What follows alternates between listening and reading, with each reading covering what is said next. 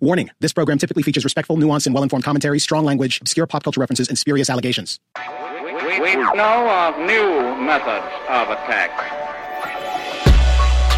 The Trojan horse, the fifth column.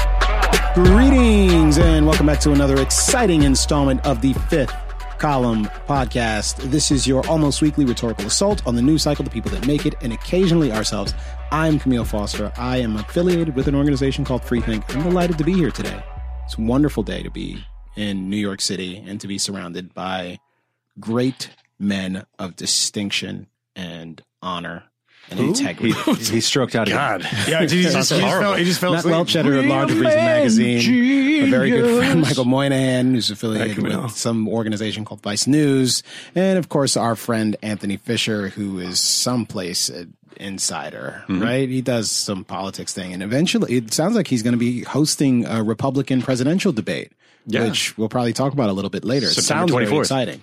I mean, that sounds exactly like the sort of thing use it you want to pay attention to. As soon as Anthony wheedles me in there as an anecdote for a magazine feature.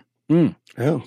Well, let's talk about I'm that. going to describe Anthony's sartorial excellence in the lead. Yeah. So you better bring it. It will be excellent. His beautiful lime green shirt that he's wearing tonight. It's very fetching. Cheers. Matches your eyes. Everyone seems like they're fucking asleep, by the way. I just want to point that out. You guys wake the fuck up. I don't know why. Wake up. Camille, wake the fuck up. It's the You're sleepy. You're like fucking Ben Carson right now. It's the War Pigs. What is that? That's racist. We introduced I just know that Camille you read to it War when you were a Pigs. kid. By the way, that's true. I did. Because of the religious overlap that your family and the Carson family have the same religious affiliation. Yes. And you're required to read his book, Magic Fingers, or whatever it's called. What was it called? He had multiple books. These hands. One was Magic Gifted Hands, and the other was Think Big. I thought that was the Brett Kavanaugh. I'm just going to jump right into it. Big hands. So we didn't do a show last week. What happened? Well, you guys were supposed to. I was traveling last week. You guys were supposed to. I thought you guys were going to schedule something. I had to go. I couldn't be here. Camille, without you. Where did you go, Camille? I'm not going to talk about it. Oh, my God. It's classified. Really? Yeah. Some serious stuff? Can't help it. I mean, you told us a little bit about it before. Yeah, I'm kind of envious. Pretty interesting. I can't talk about it. No, you're fine. I just like leaving the mystery out there. And then you get a bunch of like psychos on Reddit being like, I think he was with. I've never been flown. It is the Illuminati. Like Yeah. It is the Illuminati. Did they put the hood over your head before you went? Or It's not over your head, Matt. I don't even know what that means, but it's great. Exactly. Yeah. So you had a hooded flight. Like you were the Khalid Sheikh Mohammed of parties last week. Something like Matt, that. where were you? last week, drinking a lot. Yeah, I didn't see you last week. Yeah. Weren't you? But you were at the Moderate Chic party. Oh my God. Right? Moderate Chic. So much Moderate Chic. I was there too. Yeah, so much so. A celebration of. Well, you were supposed to be there. I wanted to be there. I know, and you could have responded to this tweet. Actually, I'm going to read this tweet because here's the thing: Barry Weiss has a new book out, and she's a friend of the podcast, and she's edited me, and I've known her for a very long time. And I still completely mystified as to why people are so exercised by Barry Weiss. I mean, I have some theories, but like it was so. New York Magazine sent someone to cover it, a guy named Boris Kachka, who I was talking to and didn't realize he was going to quote me. And I think he kind of misunderstood what I said too. I said I think he quoted me accurately. But I said something that's in this New York Magazine piece that I was like, if you had told me 5-10 years ago that Barry Weiss would be the object of hatred and being like hissed at for Bill Maher appearances, I would have thought you were completely mad. And that's just because she's kind of a quiet, like reserved, super friendly person kind of thing. So anyway, Boris writes this piece and I saw Boris and I wasn't where I was being quoted, but he also, by the way, was slightly deceptive. He said to me that he was writing a piece, he was trying to do a larger piece about the editorial page. And I was like, okay, I saw that piece and I was like, all right, you get assigned to cover a book party. And I don't know why people don't think she should have a book party, but everyone's like, oh my gosh, she had a book party and there were white people there. So this is Joel D. Anderson. I don't know who that is. Who's Joel DeAndison? He's a blue checkmark guy, but he says, this party isn't Twitter. And that's a quote.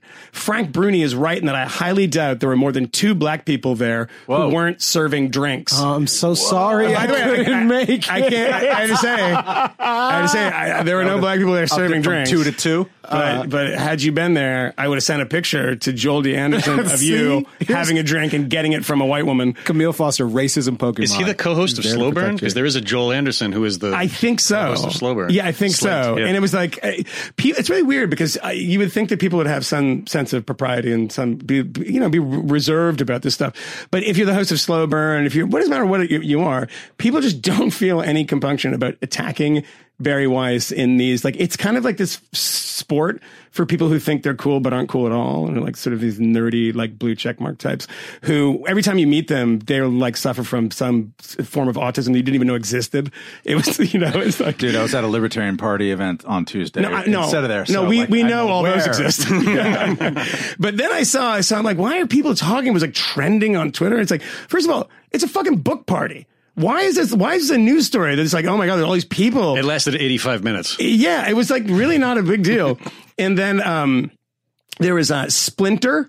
Do you know, that's that's what Gawker became Fusion, became Splinter. Yeah, because that's what it seems like. It's like, but they're like the players who played in the major leagues during the Second World War. They're like just regular guys from around the neighborhood. Players. Yeah, Stuffy Sternwist. Yeah, that's a great. Yeah, I'm gonna get a tattoo of that guy. But so yeah, there's one, and it's like, Barry Weiss's book party seems like hell on earth. That was like the headline. I'm like, just like a normal book party. I don't know what the hell these people are all on about. But this is the quote from that. But again, about Frank Bruni, who's really coming in for it here. Bruni looks around the room of an upscale Manhattan restaurant. It's not that nice, by the way, because it's on Midtown, which is filled with some of the most privileged, ideologically aligned people in the universe. Anthony Fisher, especially privileged. That's what I think. It was judging from the story. It's just about entirely white. I don't believe there's a mention of race in there, but judging from the story, and calls it diversity. He even calls it reality. It would be offensive if it weren't so stupid. What? That this is the world Barry Weiss has chosen to move in should tell you everything you need to know. Michael Barbaro was that, like, just like journalists she works with, people are nice. I saw an old colleague from the Daily Beast who's like a super lefty guy, and he's like, oh yeah, Barry's really good. He works in the New York Times. He's like, oh, she's great. And I was like, it's just really normal. And then I read these things, and I'm like, what the fuck are these people talking about? They're like mad she had a book party, and it's like, I bet it's all privileged people. Like, I mean, I don't know. They're journalists. There's some rich people there, I'm sure. I like the idea of doing angry demographic crowd checks.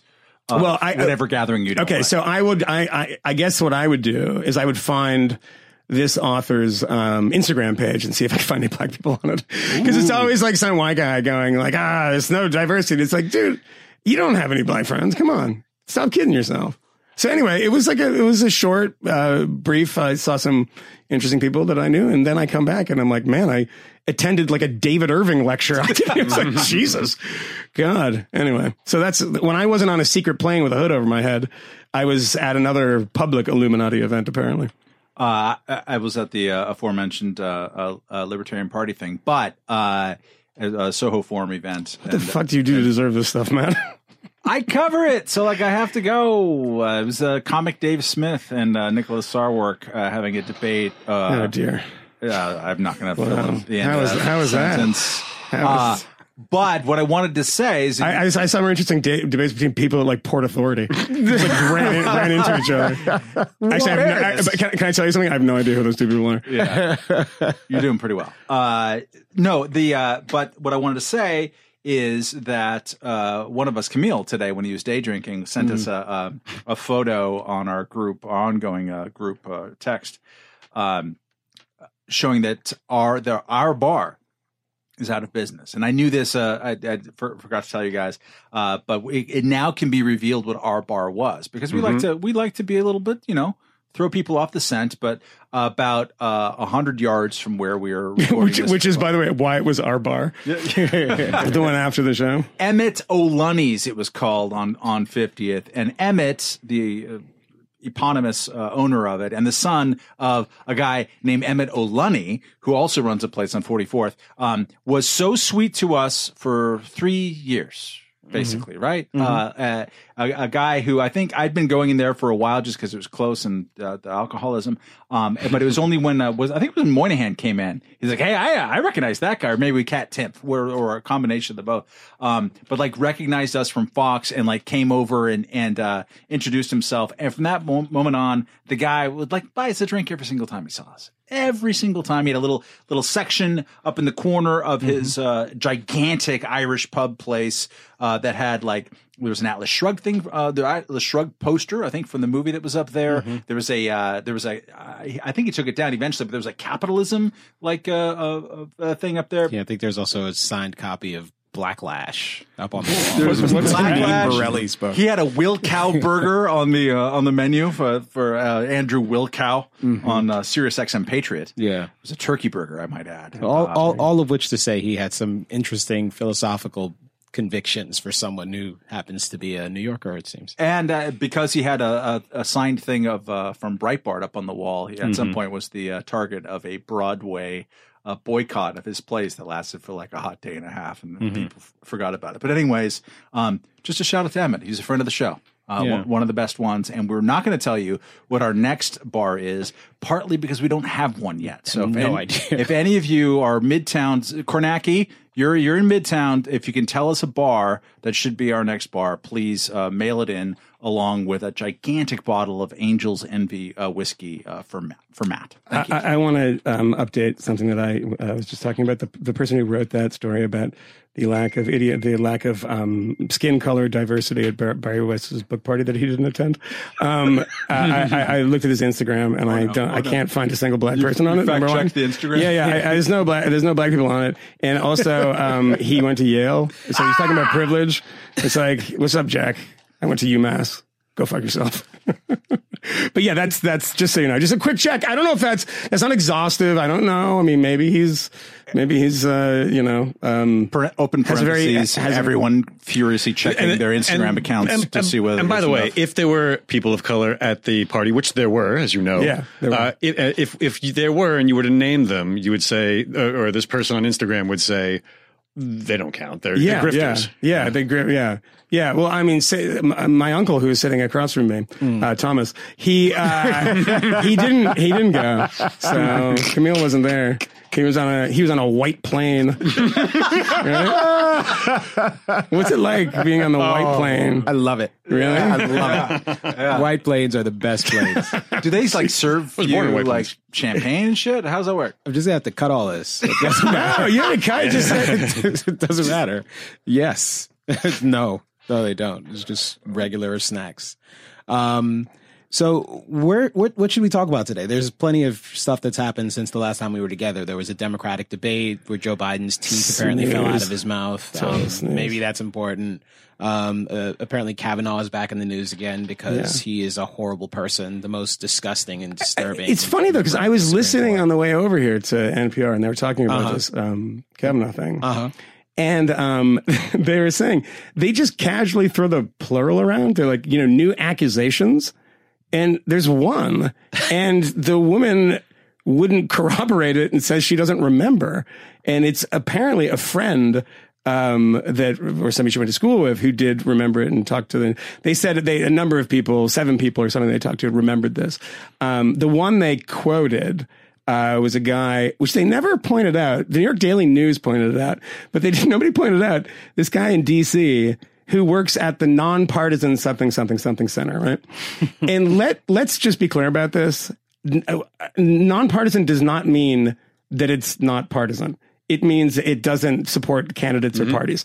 AEI, the American Enterprise Institute, which is a right-wing think tank, is a nonpartisan institution. The Heritage Foundation. Heritage Foundation is a nonpartisan institution. So it means nothing. And what was not mentioned was that he was one of Bill Clinton's lawyers, particularly, I think, during the Paula Jones thing, too. So it was like trying to, James Carville famously calling her, what was it? Trailer trash. You drag $1 through a trailer park. You never know what you come up with or something like that. I was thinking of a little bit nutty and a little bit slutty, which was what David Brock, who runs Media Matters now, said about Nina Hill. But yeah, so that was a detail left out. And the other detail left out was in the initial story, which is an excerpt from their book.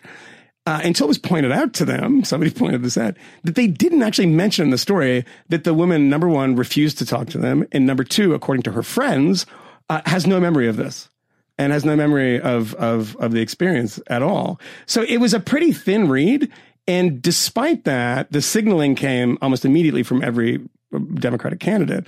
And look, I carry no water for Brett Kavanaugh. I see this only as like a really shoddily done news story. They appended the correction. Afterwards, when they had been shamed, basically by Molly Hemingway. Yeah, exactly. Who wrote a book that was a bestseller about this, and I don't think was reviewed. But I looked at the story, and I think there's a couple of weird things about it. This is one quote from the story. This is a single sentence from the story, and I'd like you to figure this out for me, Matt. You're kind of a disgusting pervert, so I think you maybe get this. A classmate, Max Steyer, saw Mr. Kavanaugh with his pants down at a different drunken dorm party where friends pushed his penis into the hand of a female student. Oh. Now, what? That's what friends are for. Wait. I was trying to figure this out here. Logistical issue. I'm trying to figure this out. So he just had his dick out. Let's just be honest here. His dick out. Yeah. And then who has the friends had it in their hand, which you do. I mean, so it must be a Yale. It's like a whiff and puffs thing. I don't know. There you go. You're not gonna cut that one. I'm not gonna get a job on SNL. It's dead. In the hand.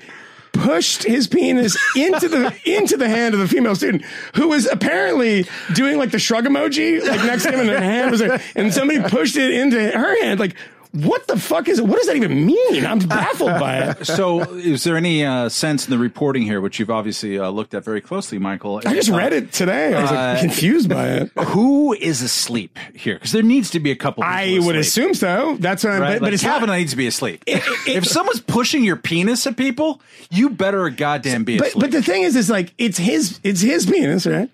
And the friends, plural, have it in their collective hands, and then they push it into the hand of another one. I'm just saying what I'm reading. I mean, we have different concepts of friendship on the West Coast of the United States. It doesn't involve penis pushing. Yeah.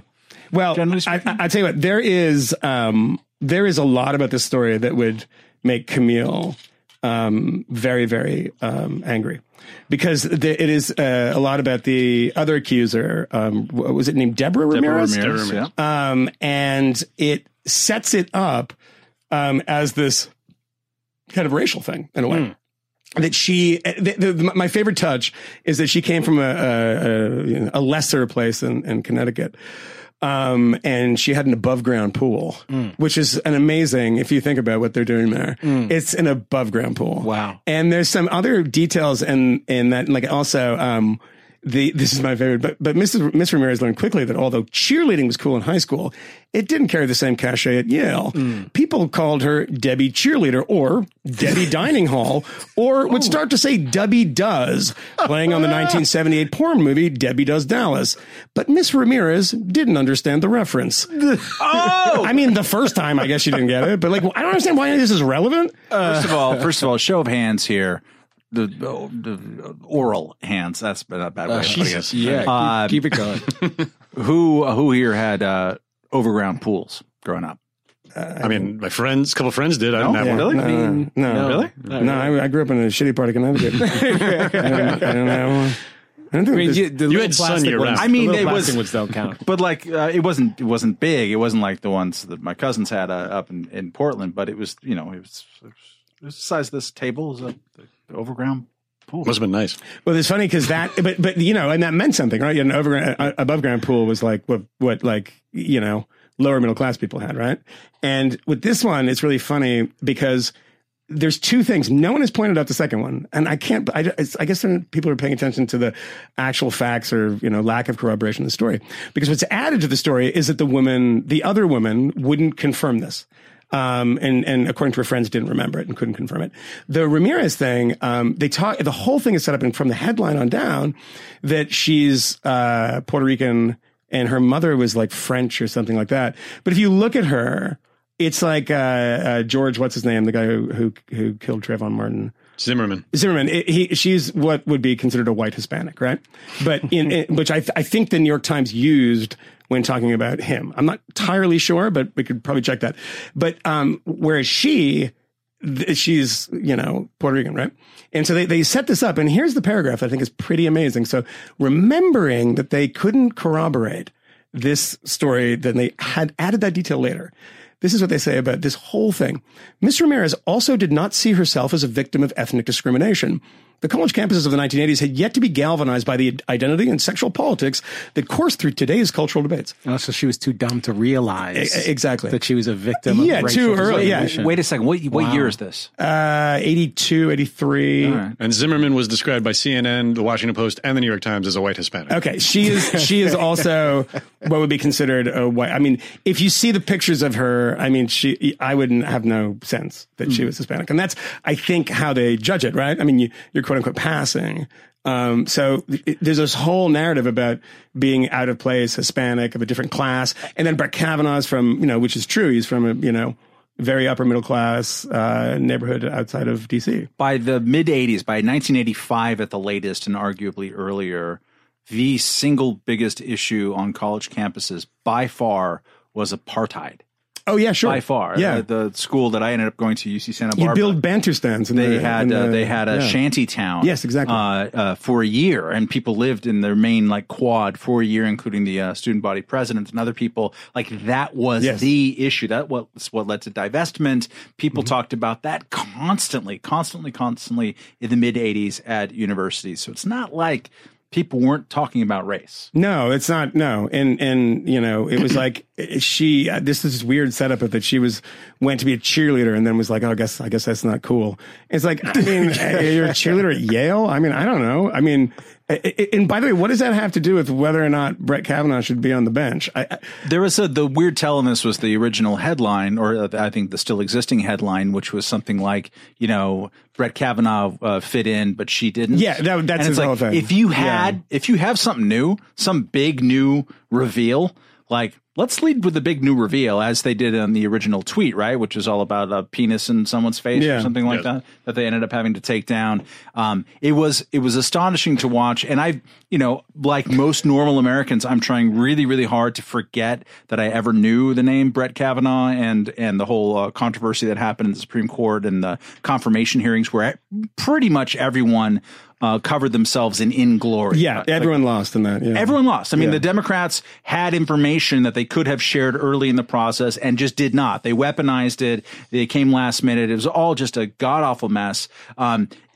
All bad. But when you look at the way that this is done now, it was so quick. Everyone, Kamala Harris, Elizabeth Warren, people just jumped on this. My God, we have this new information that confirms everything. We need to impeach now. Jeet here at I think writing in The Nation. The Nation. It's worth giggling at you, Jeet, for fuck's sake. Does he write anywhere outside of Twitter? It's surprisingly, yes. Occasionally for the New Republic and for The Nation. It's like, well, we could we can impeach him on the merits, but which is always great. But the impeachment, you either impeach on the merits or you don't. But here's ways to weaken him in the meantime. I mean, it's so obvious blunt object to undo a thing that people feel traumatized by.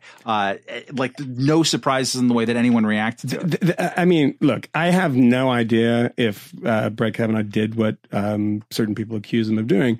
By which you mean Samuel L. Jackson? that's the best. Go seek it out on Twitter. It's so. I have no idea, right? And there's also the debate that nobody wants to have is that if those things are actually true, what is the severity of them? Does age make a difference, et cetera?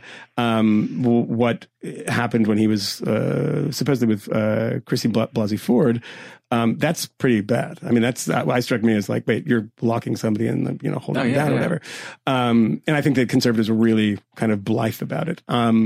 But by the way, in that book, it is also noted somewhere that Christine Blasey Ford's father didn't believe her and congratulated Brett Kavanaugh's father because they were members of the same club. Because they grew up together. But the weirdest thing I came out of this is that you cannot write the word dildo in the New York Times. Still? Apparently not. She and some classmates had been drinking heavily when, she says, a freshman named Brett Kavanaugh pulled down his pants and thrust his penis at her, prompting her to swat it away and inadvertently touch it. Some of the onlookers, who'd been passing around a fake penis earlier in the evening, laughed. A fake penis? What is a fake penis? It's a dildo, right? Is that what I'm...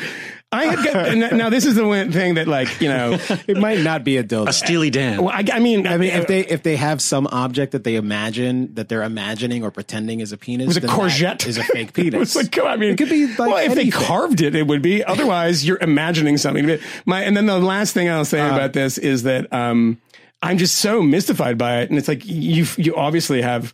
You're reticent about saying any of these things because, like, people are like, oh, you're a victim. It's like, no, I'm just confused by the whole fucking thing, to be honest. This is a quote from her. I had gone through high school. I'm the good girl. And now. Who's her at this point? Sorry. Ramirez. Deborah Ramirez. I had gone through high school. I'm the good girl. And now in one evening, it was all ripped away. This is from the penis swatting thing. She said in an interview earlier this year at her Boulder, Colorado home, by preying upon her this way, she added, Mr. Kavanaugh and his friends, quote, made it clear I'm not smart. This is completely mystifying to me. And as a journalist, if I'm taking this, I would just, I'm looking at the transcript, I would just dump that quote because I wouldn't really understand. Or follow up. Or follow up. What do you mean? What does that mean? So I think that the framing of it is like kind of a class war piece in some way. And I'm kind of a class warrior myself, you know. I don't talk about it much, but I am. And so I'm initially somehow sympathetic. And then I just don't understand what the hell they're talking about. You know what this reminds me of a lot? And everyone's yelling impeach after it. There was a story that the New York Times laid a shitburger on in the 2008 campaign, and it was about John McCain's relationship with a lobbyist. And I think she was a lobbyist for telecommunications. And the heavy inference from the story, and this created a big stir for about 5 days, was that it looks like he was probably having an affair with this lobbyist. But it's clear that they didn't have the goods. And so they made the lead and the headline kind of about something else, kind of about like, isn't it strange that McCain's straight-talking anti-lobbyist thing didn't always seem to be so true? And it felt like it was written by a team of lawyers. It just didn't. Like, it felt like they had a story that they were looking to get. They didn't quite get it.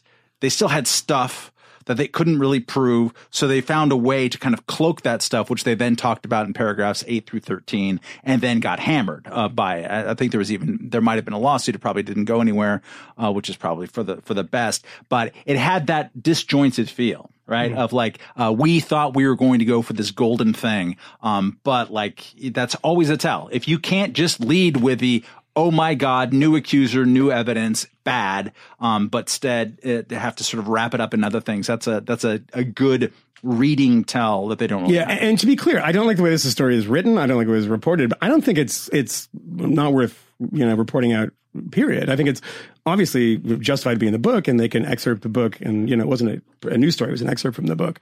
But it is the reaction, and when you say that everyone weaponized this in their political way, I mean, the fact that almost every presidential candidate on the Democratic side called for his impeachment on these very, very thin reads from college. I mean, the one thing that I think about is that, and it might be just me because of, drugs having their ultimate effect on me now. But I don't remember literally any parties that I went to in college. I remember like vaguely a few, even I remember things and kind of bad things happen. I don't really remember much. And this is, 10 years before I was in college, 10 plus years before I was in college. And I don't know. I mean, the memory is a foggy thing. And particularly, I mean, we found that a lot. I mean, people have found this often with Holocaust survivors.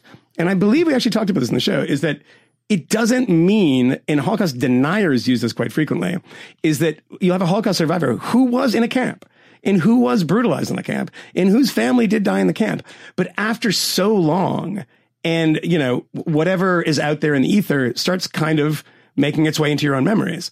And you remember, being chosen by Joseph Mengele when that didn't happen, but it doesn't mean they weren't in the camp. Do you know what I'm saying? Is that there's these weird things. Obviously, there's a lot of science to this. I don't understand most of it, but I've just read that a lot about Holocaust survivors. Now, granted, a lot of that stuff was much longer after the fact than this was. But, I don't know. It's like the woman who they say is the new accuser, who wouldn't actually accuse him, says, I don't remember it. And that seems totally plausible to me. It seems plausible that it happened too. I don't know, but I'm not going to, ruin a man's life based on something that seems to be, remembered by some people, but not the actual victim. Yeah. I remember getting beat up, and we talked about this during the original Ford thing when it came out. Getting beaten up on Twitter by suggesting or just asking people, how many parties do you remember from high school? No, it's a completely reasonable question. I mean, it doesn't mean I remember 6. That's 10. Saying, I mean, 0. I think, look, I imagine they were getting beaten up for saying that's when you would remember. No, right? I imagine remembering getting beaten up, but yes. Yeah. Well, it should have happened more. But I can imagine people criticizing you saying like, look, if you had an event like that, you'd remember it, which is, I would imagine, probably true, right? But there was also something in this reporting that some of her friends, what was that, Anthony? I think it was maybe mentioned by Molly Hemingway, who's obviously coming at this from another kind of axe to grind, another partisan position. It doesn't mean that either of these people, by the way, aren't doing good reporting. I mean, even David Brock, who disavowed the book on Anita Hill, actually dug up some interesting stuff in that book, The Real Anita Hill. But, he had obviously a very particular agenda. But there was something to it, Anthony. Anthony, you probably know this. That Christy Blasey Ford's some of her friends were doubting the story or something like that. They couldn't corroborate that there was any party like that. Yeah, I remember that, but there was I think there was somebody who doubted it. Somebody that was like fairly influential in her life that they came to, and then there was a pressure campaign. This is in one of these pieces. Actually, yeah, that's right. I think it was a Politico piece. There was like a pressure campaign, and at that point, again, all of this could have happened to her, but you have everybody around her saying, we need to get this guy off the Supreme Court. We can make sure that this guy doesn't get on the Supreme Court. By the way, someone else is going to get on the Supreme Court. Well, on the Ramirez alone, this is something that actually just kind of came out by Tiana Lowe from the Washington Examiner, is that 5 of the 7 corroborators named by the New York Times said that they did not identify Kavanaugh by name. They were aware of the incident, but did not identify Kavanaugh as the perpetrator of the incident. And the woman who wouldn't talk said she couldn't remember if it was him. So basically, right? the total is 1 of the 5 even heard of the incident, and that's the guy who was trying to who was acting as a lawyer to defame Paula Jones. Just so we're keeping track here. I don't know. Like, it all seems like I don't trust any of these people, anyone, anywhere. I mean, it's from Kavanaugh down. So I mean, it's the through line, not just in this, but like when the SNL guy got canceled today, that happened. That just happened. The comic. It's when the need to wield the club is stronger than anything else, then it will overwhelm the question, or it'll try to overwhelm the question within the constraints of due process or whatever kind of process might exist. There's not that much process at a comedy television show that's been on for 75 years, as opposed to, confirming a Supreme Court justice. Yeah. Well, I mean, the most popular articles in the Wall Street Journal right now, number 4 is new report on Kavanaugh reopens debate. And there seems to be some concerted effort here to make this a campaign issue. Wield this one and kind of bring that conversation back to both Kavanaugh and Donald Trump's own behavior, which seems by all measures and from people I know who can corroborate some of this stuff way worse than Brett Kavanaugh's. I mean, it's like Trump doesn't have the excuse of drinking all the beer. No, it's right. He's famously teetotal. And a friend of mine who's in his orbit told me one story about him on a plane. And he was married, and he just, brought a woman with him that he had met very soon before she came on the plane, and made a comment when he came out of I mean, it's just like all this stuff. None of it surprises you. And this person's like an unimpeachable credibility. And I was like, wow, that makes perfect sense.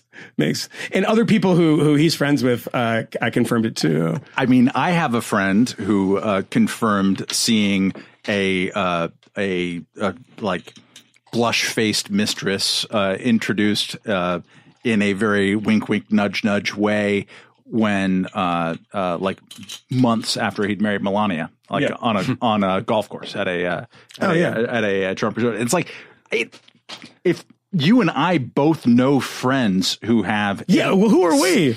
So yeah, we're like nobody. Well, I mean, you go to moderate chic parties. Let's be honest. Yeah, I'm super moderate chic. I was wearing jeans. I was really chic. I was a white guy. Yeah, jeans. I was around counting ethnic minorities to see if I could get a piece out of it. The company Barry Weiss keeps. I was like, yeah, look at all these. I mean, they're like. Nazis. I'm going to confess. Did I confess this already? I probably didn't. But when I used to work at the movie theater in 1986 in the summer, I would always want to work the door on opening night on Friday night.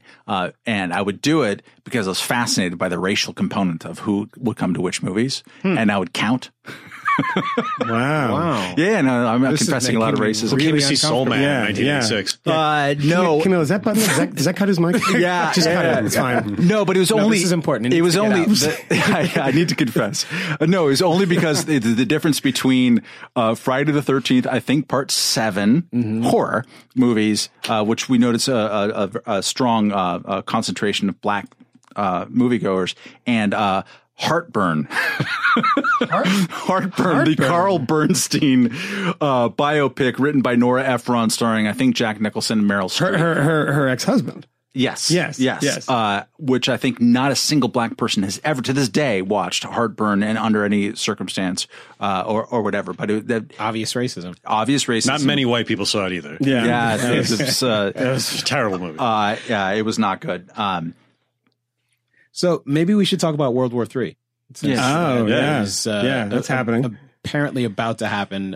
Sure. I guess it was over the weekend that the Saudis were attacked by some sort of machine, be it a drone or perhaps some sort of missile. Details are still quite sketchy, but as of today, the United States is officially telling the Saudis that they believe that the Iranians were behind this attack on their oil refining capacity, which apparently has taken out more than like a third. Higher. Is it higher than a third? I've heard 50, 60, and then a third. But So the estimates are all over the place. They are saying that they believe that if they tap into their reserves, et cetera, that they ought to be able to get 100% of this back online over the course of a week.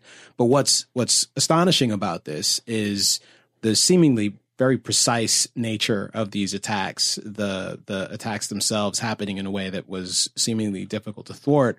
And most importantly, perhaps for the United States and for anyone who watches U.S. foreign policy, is this ratcheting up of tension between the Iranians and the Saudis, and the United States, with Donald Trump seemingly kind of waiting to see what the Saudis ask him to do. Yeah, he said that publicly. He's like, "What do you guys want me to do?" Of course, war is always an option. Then we could back out, but we're just going to wait and see what the Saudis want to do. The kingdom, capital K, and the Saudis seem to be interested in referring this to the UN to have some further investigation done, which suggests that there perhaps will not be any sort of conflict tomorrow, nothing imminent. But this is a pretty big deal. I mean, these are cruise missiles. There's both cruise missiles and drones. That's what the last reporting was. We don't know. That might be changed. But you can't. These are not guys in sandals that are Houthi rebels that have, are either fifth columnists. There you go. In Saudi, or fine. Because look, it's fairly clear that what Mike Pompeo says is probably wrong. That this is coming, that the actual attack came from Iran, which probably with the way that we watch Iran, that's not going to happen, I don't think.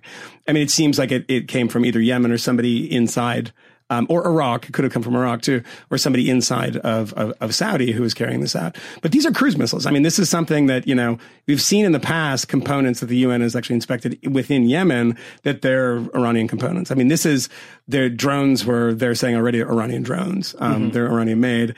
And they just, the Iranians just say, it wasn't me. It's like the old Eddie Murphy bit in Delirious, wasn't me. And that's what can you do? You can just say they have been wreaking havoc, from, 2003 on. I mean, well, from 1979 on. But 2003 really, with these militias, the Shia militias that they're backing in Iraq, and right now, seeing what happened in Saudi, it is a huge deal. I mean, when you lose that much of your oil capacity, Aramco is the largest oil company in the world. And they're, by the way, about to go public too. Company. I mean, I call the family the company. But they're about to go public too, which is probably that factored in some way. But, they said, we can get this back up online in a couple weeks to a month. We're going to dip into our very large strategic reserves. I mean, the U.S. has strategic reserves too. Most countries, big countries like this do. That said, the oil prices went through the roof, and they'll probably stay there for a while. So despite the fact that we can keep the market flowing, those oil prices, the instability in that has made it go pretty high. So beyond the fact that regionally, expectation of potential future attacks has to be priced in. Exactly right. Yeah. And with the military thing here and Donald Trump saying, he said today, this would all the people, the sort of libertarian types who said he was a non-interventionist guy. When he was asked in the Oval Office, he said, I don't like any wars. I don't like war. But, it was like, wait, what? We'll see. We'll see what happens. Well, it's funny. I'm hearing Mitt Romney's voice in my head saying something along the lines of, John Bolton isn't there, to give the president much needed advice in circumstances. Are you guys, like who both of you, Camille and Matt, who spent a lot of time with John Bolton? Just sexually. No, I thought you guys talked afterwards. Are you happy about this, that he's actually when this happens, that he's not there? Yes. Yeah. I like John Bolton. You're not supposed to say that. I find him interesting and nice. I don't think that his views about government, he's not a neocon. I mean, that's the no, he actually isn't. Yeah. People get really wrong. He's actually way more he doesn't like nation building. He's not doing it for Paul Wolfowitzian reasons. He's just really that big of an asshole. He wants to punch a lot of people in the nose. And also he's very, very focused on blunting the spread of weapons of mass destruction. That was his job at the UN under Bush back in the day. So you're saying he's like a peacenik kind of guy? No, although it is funny that Trump... he does kind of look like David Crosby sometimes, so that would make sense. If you haven't seen it on Twitter, go look at the picture, the Photoshop people did with him and Michael Bolton. You just can't, it's really good. You can't unsee. So great. It is so funny. No, I'm glad he's gone. Although Trump did say that, John Bolton was holding me back in Venezuela and Cuba. I wanted to do more, and he was not so interested there. One of the biggest problems here is that there is a great game theory among people in the administration and outside of the administration. Steve Bannon is chief among those, but within Jared Kushner and these people, that there is basically a regional civil war between Saudi Arabia and Iran, and we are on the side, as is Israel, on the side of Saudi Arabia, and we should be pushing this. Turkey is on the bad side, and we got to be on the good side of this upcoming regional civil war. This partially explains why we've been getting way too involved in the atrocities in Yemen and the famine that's going on there. This is not something that we should be doing. And the Saudis are among the best at doing diplomacy vis-a-vis the United States. They're right up there with Israel, with Turkey, with a few other places. Turkey has lost that off their fastball over the last few years, but they always know what it is to whisper in the ears of American presidents. And, from the beginning of that terrible orb photo. Oh, I love that. And also, but just like whispering to Jared Kushner, you're brilliant, Jared. Mm-hmm. We get each other. They have found their way within the Trump. There's a great theory there, and it's a bad theory, I think, just not necessarily in terms of will there be a regional conflict, but what is the U.S. role in that regional conflict? And there is a regional conflict. There is. Yeah. I mean, it exists. It's on the ground. It's a thing. The question is, how much should the United States be involved? I don't see, and on one hand, maybe I'm lacking the kind of Robert Kagan vision of the world to understand why we must be the one in the middle of all of it, but I just don't see it. I don't think we should be. I mean, I think that this is a great example of there.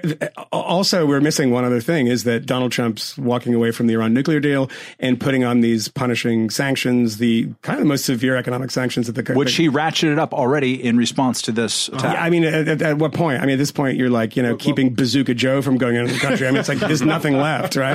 And the Iranians are if you're wargaming this, and literally wargaming this, you presume that shooting down an American drone, which happened. That would have been, Donald Trump was apparently, minutes away from launching a strike, and then said, you know what? It's amazing that this is the president. He's like, it's just a piece of hardware.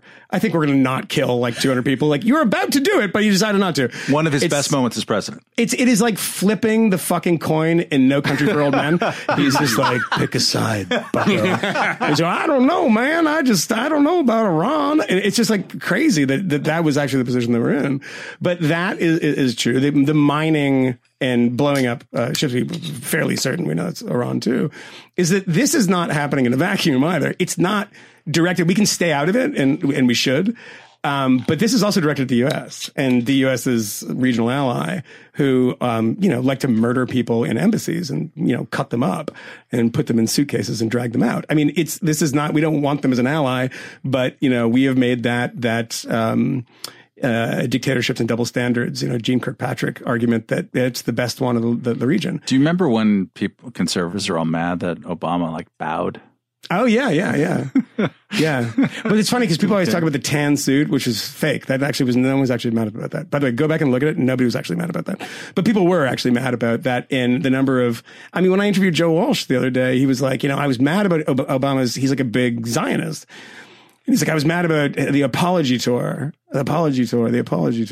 Everyone said that Obama was doing some sort of apology tour. What was the apology tour? What were the stops? I don't know. Nothing changed. It was Egypt. Egypt. Well, Egypt was where he gave the speech. Right? But there's nothing Obama said in the quote unquote apology tour that Donald Trump didn't say to Bill O'Reilly when he was talking about what? You think we're so innocent? Oh no, that was when somebody was like, dude, I know you're dumb, but can you do a Noam Chomsky impression? He was like, yeah, let me try it out. Swear to God. Give me 2 seconds. He's like, Daniel Ortega? Let me tell you what we did to him. Like, Jesus Christ. We mined the harbors. It's like, what the fuck are you talking about, dude? Anyway, Donald Trump, Cispus. This is the alternative history that I crave. He was headlining things for the Christic Institute. That's a real deep cut, by the way. Daniel. Oh God, guys. By the way, Bruce Springsteen, the Christic Institute. If you are driving or something and don't feel like saying "Hey Google," I don't know what to tell you. We'd probably tell you to fuck off. But it was a think tank in the 80s that was primarily concerned with defending the Sandinista revolution. And one of the things, they had big fundraisers, and they had a show that was headlined by Bruce Springsteen. So if you Jackson Brown was Jackson Brown was also a supporter, involved. And it was kind of cult-like, whacking his girlfriend around, kind of cult-like, allegedly. And there's allegedly, there's a very famous thing, which the Christic Institute published all this stuff about the La Penca bombing. It was a bombing, and they killed a bunch of journalists. And of course, journalists start paying attention when they get killed, right? And blamed it on the Contras and the rest of it. And the Christic Institute wrote all these books. It turned out later that it was the Sandinista government. It was actually the Ortega government that blew up journalists. And I think that they sponsored an 80s campus tour with Gordon Liddy and Daniel Sheehan. That's the name. Oh, because Gordon Liddy also did a tour with Timothy Leary. Maybe I'm melding those two. Yeah, it might be, because they were friends. They became good friends, which is amazing to me. Which is what is given rise to the theory that Timothy Leary was like a CIA plant. But whatever. Theory. Anyway, but that's that. That's the World War III. Camille, so is it going to happen or not? No, it's going to be exactly what it's been, which is a regional conflict. I don't think Donald Trump, when particularly as somebody who cares so much about being elected and being popular, if he thinks that this, like in the past presidents used to just presume you're going to get a huge bump, as George H.W. Bush did, and George W. Bush at the beginning of the Iraq War too.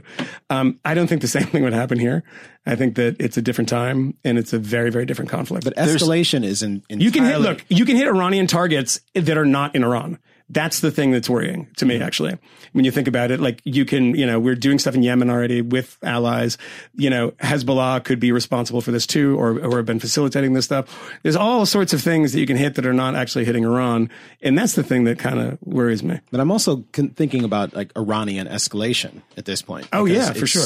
It's so easy it was so easy to carry out something like this. The notion that it could happen again, or something perhaps more severe might happen that ratchets up tensions.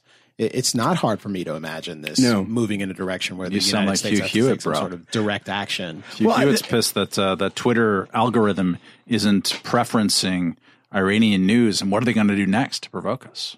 Well, the Twitter thing is not a fair point, but it's a fair point about what they're going to do to provoke us, particularly because I remember around the Iraq war time, people saying when Iran was in the crosshairs that Iran's defenders and people like NYT, which is this Iranian slightly soft on the regime group in D.C. run by a guy named Trita Parsi. It used to be run by him anyway. But it was always that Iran never invaded anybody. They were not an aggressive expansionist power. They were invaded by Iraq, etc. It's a great, three-card money trick, because since like the bombing of the Marine barracks in Lebanon and all of these things worldwide over the years, you can look this stuff up of, the tentacles of the Revolutionary Guards and the Iranian intelligence services. I mean, particularly, they have 4 people in prison recently, like 2, travelers from Australia, just they look like Instagram people, and they're in prison right now. I mean, it's just like they don't care. They really, it's not like, they take, Washington Post journalists, Jason, interesting guy. And he spent, I think he was a dual national, but he's of Iranian extraction either way. And they took him. What happened? Nothing. The thing is that there's not a lot you can do. And this is not the era of, 1941 or 1939 or 2003. Or 2003. That's right. I was reading. I just reviewed the Samantha Power book, and I've been looking at different interviews that she's been conducting, including with Tyler Cowen over at Marginal Revolution. And her book is not, and my critique of it was that she wasn't connecting the dots with her own sense of humanitarian intervention and stuff that went wrong, like in Libya, which she was one of the architects pushing for that. Mm-hmm. And I wanted her to make some connective tissue there. But her afterword pointed out that America is going through a lot of war fatigue right now. And she rightly pointed out that, as Rosa Brooks has done a lot of, who also worked in the Obama administration and the State Department. Isn't her mother? Barbara Ehrenreich. Barbara Ehrenreich. Okay. That we have too much in American foreign policy, the militarization of everything. Mm-hmm. Like the military is the wing that gets funding that we want to solve every single problem. Right. And so we don't think in terms of other types of ways to solve problems. So it's good of her to think that. In the Tyler Cowen very good interview, yes, but it's an afterword, but I'll take something, considering that she's going to be the next Secretary of State under President Elizabeth Warren. But in the Tyler Cowen interview, he was asking her a bunch of questions about the South China Sea and, China's being more aggressive there. And what can we do? And it was much more of a lament from her there, saying that, now there's just not a lot of American appetite for war. There has been a kind of discrediting of interventionism and these kind of things. And there's a hint of sadness in her voice in talking about this, and maybe even in Tyler's a little bit. But I think that goes to Michael's point, which is that Donald Trump is not immune to electoral politics, nor of the fact that he, like so many recently elected presidents, one of the things that separated him from the field is that he was anti-interventionist compared to the field in the primary election and also in the general election, as far as I'm concerned, compared to Hillary Clinton. This is also true of Barack Obama in 2008. This is true, I believe, of George W. Bush, especially in the primary, but also probably in the general compared to Al Gore, who's a really hawkish Democrat as far as that went then too. And there's not a lot of appetite for this stuff. I wish that he would translate that into getting the hell out of Afghanistan, because I don't see any single point of us being there, regardless of how shitty it's going to be when we leave, and it will. But I don't think, to answer your global question, that he's going to take this scenario and say, you know what, we need to have a lot more war. I don't think that there is a immediate payoff beyond Brian Williams getting excited on the 11:30 broadcast if he sends cruise missiles somewhere. There's not a huge appetite for that right now. Not so long ago, there were suggestions that President Trump might get together with Rouhani, the president of Iran, when I guess the two were supposed to be together someplace. United Nations General Assembly. Sounds like that is unlikely to happen now. And it's interesting. we're suggesting that, military conflict, not something that ought to happen. You don't want to respond too forcefully after something like this happens. But there's also a concern amongst many, I would imagine, hawkish folks that not doing anything may, in fact, embolden them. I mean, it will. That's perfectly reasonable thing to think. Yeah. But then you also are but it doesn't mean you should do something. Unwilling to speak with them directly in the context of something like this. And, there's a great deal of complexity with diplomacy more broadly, but I sort of think about my own non-interventionist instincts, and I think about genuine foreign policy threats like Iran, and in some respects, like China, a geopolitical rival, also a trading partner, but also someone who definitely is involved in all sorts of corporate shenanigans and violations of human rights of its own citizens, and all sorts of other stuff. And it's very difficult to know how to calibrate your response to foes like that.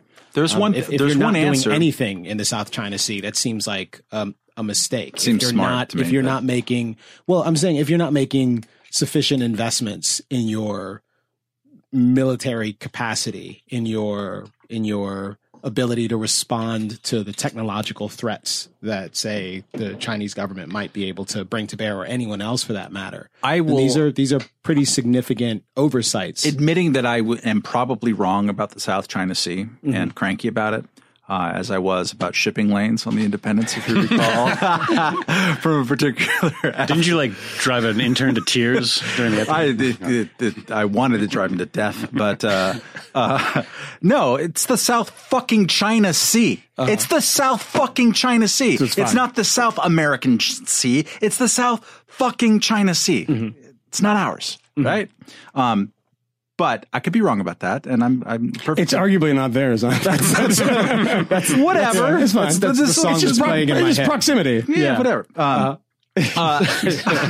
But no, I think Joe Biden, God rest his soul. Did he die tonight? I'm sorry. God, first Rick Ocasek and then Joe Biden, all in one day.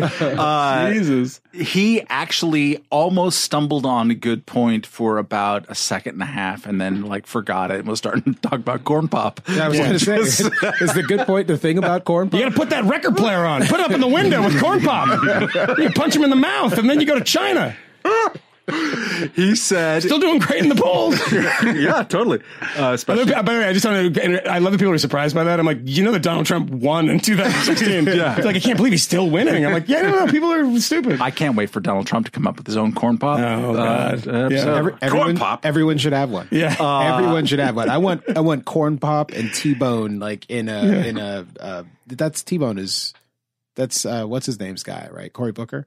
Oh yeah. Skillet. I want fictitious as Cory Booker's girlfriend. All fake black people are named after food. Although corn pop apparently was real. It was real. Totally real. There's documentation. It's real.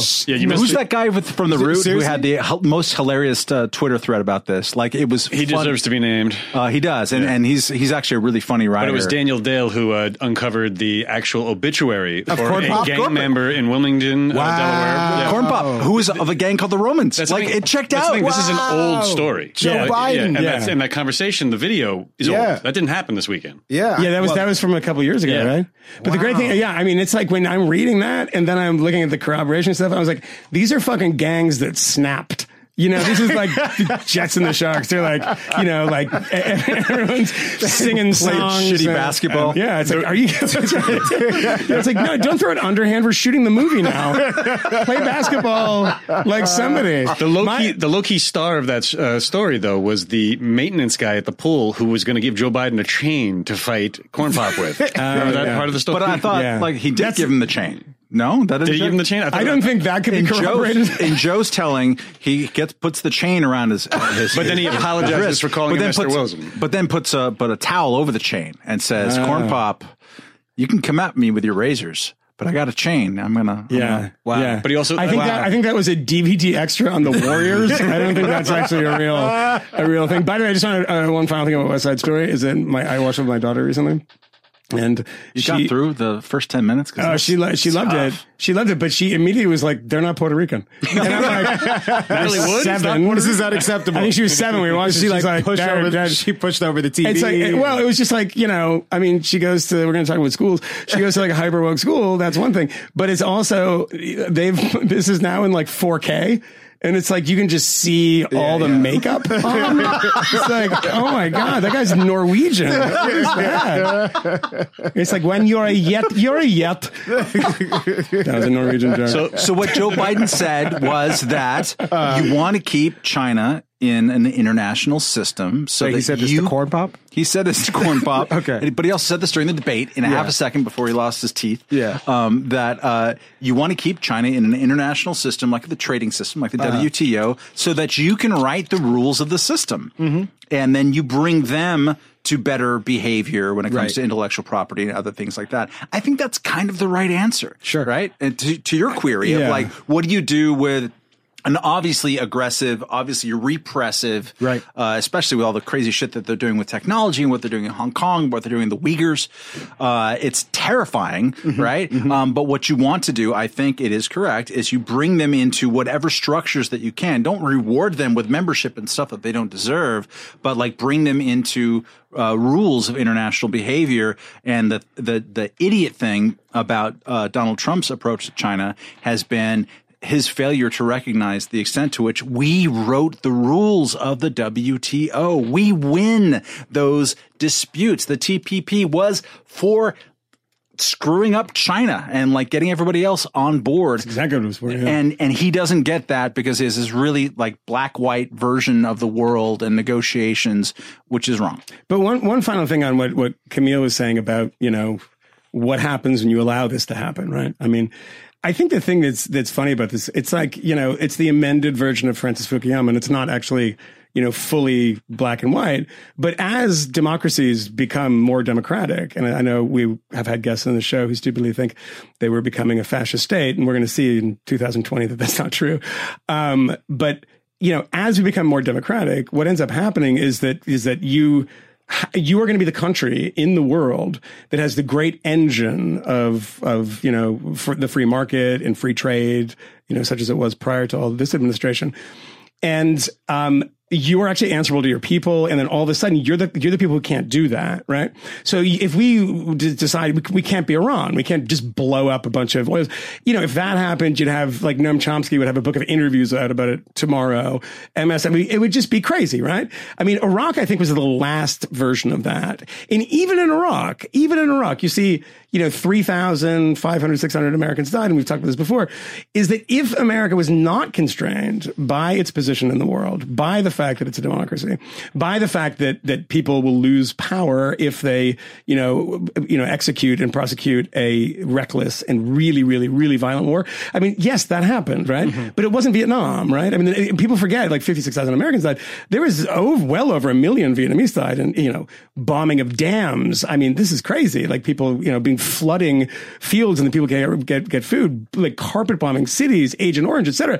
We pulled back. Vietnam was like the kind of crucible of that. We pulled back from it. I mean, obviously World War II was much more violent. Korean War was incredibly violent. Mm-hmm. And we have pulled back. But you don't have to do that if you're not a democracy, right?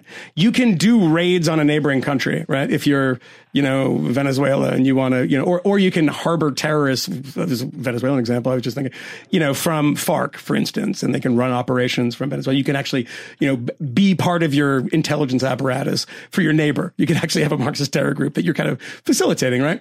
Everywhere across the world, if you're not a democratic country, you can do whatever the hell you want. The democratic countries are handcuffed.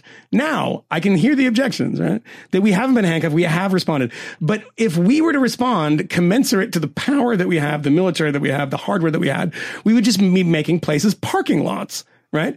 And I think that there's some sort of constraint in the Iranians because they are worried about the international community, but not that much. They have shot down drones attacking boats in the Straits of Hormuz, literally attacking Saudi Arabia and cutting off half its oil production, which is its entire economy.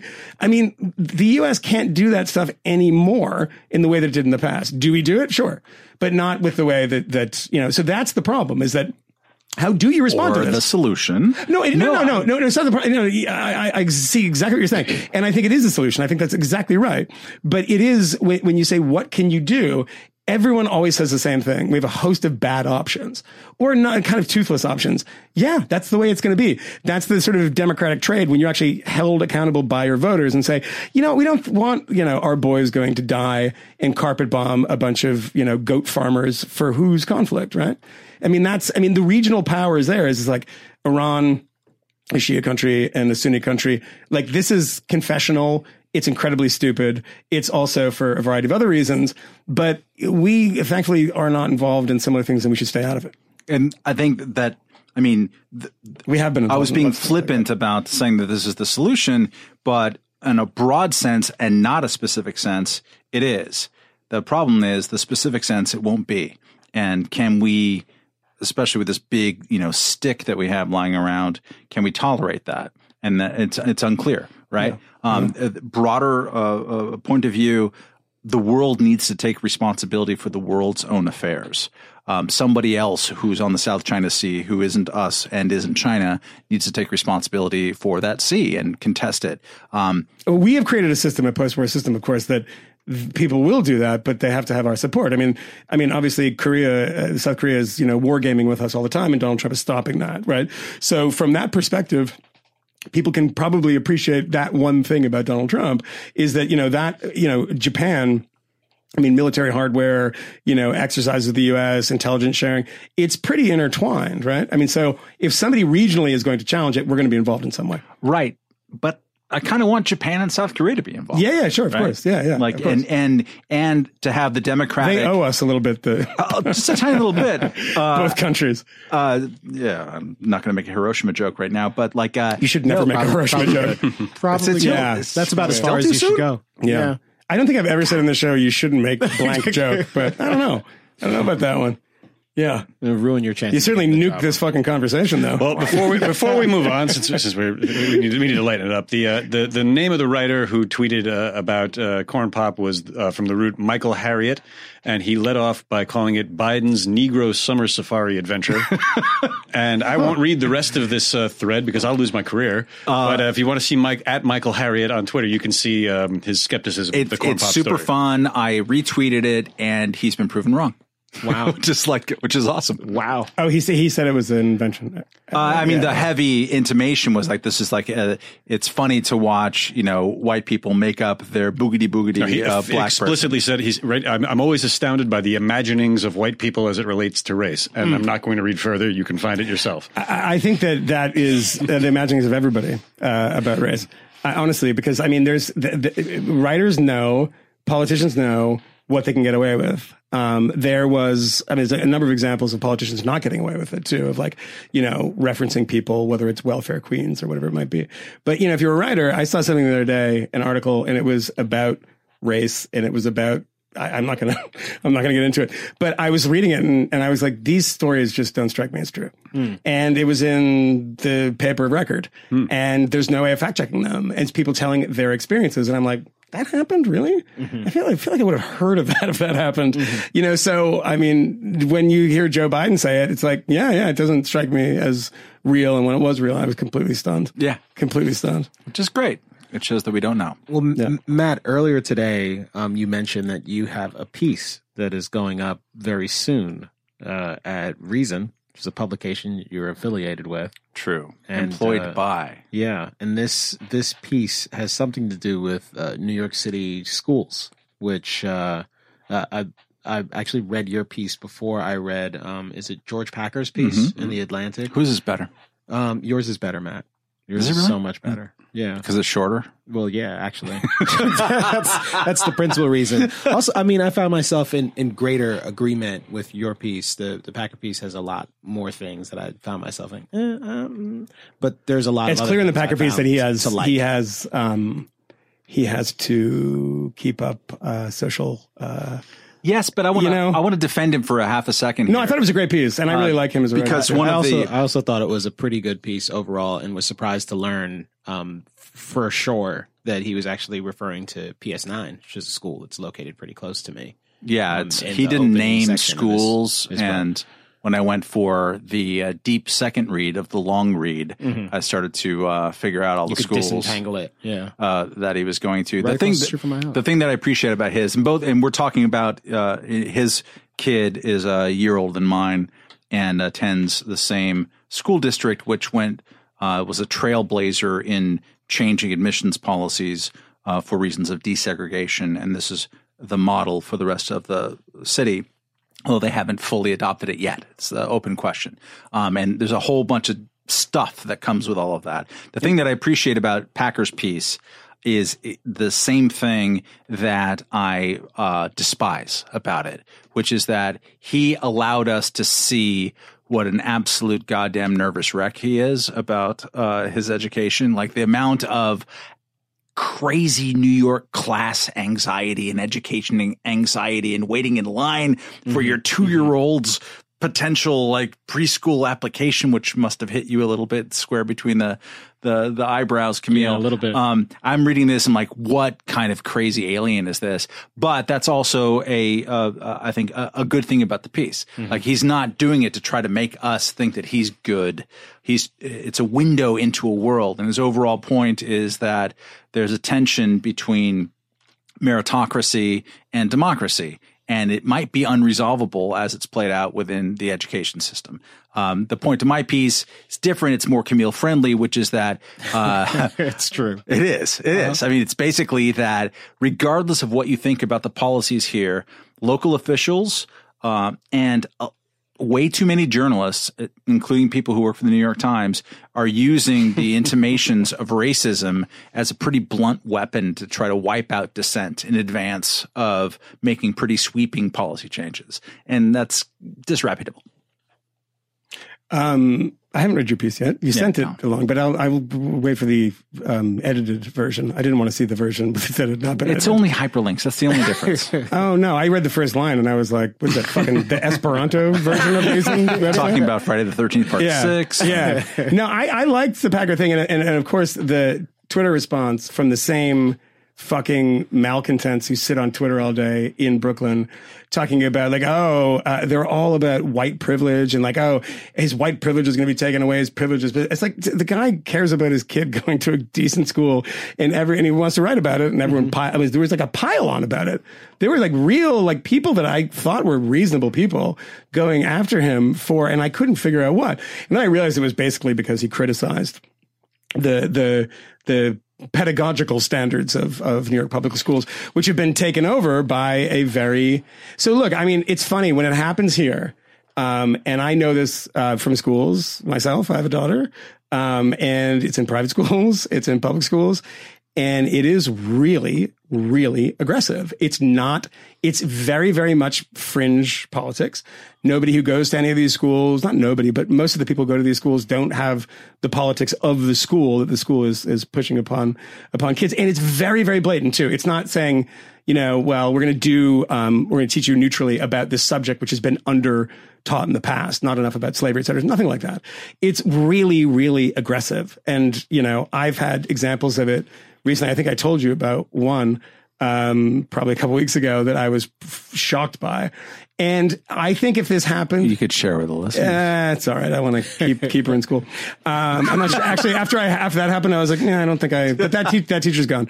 But then I was thinking back, and I was thinking back to the Texas curriculum stuff.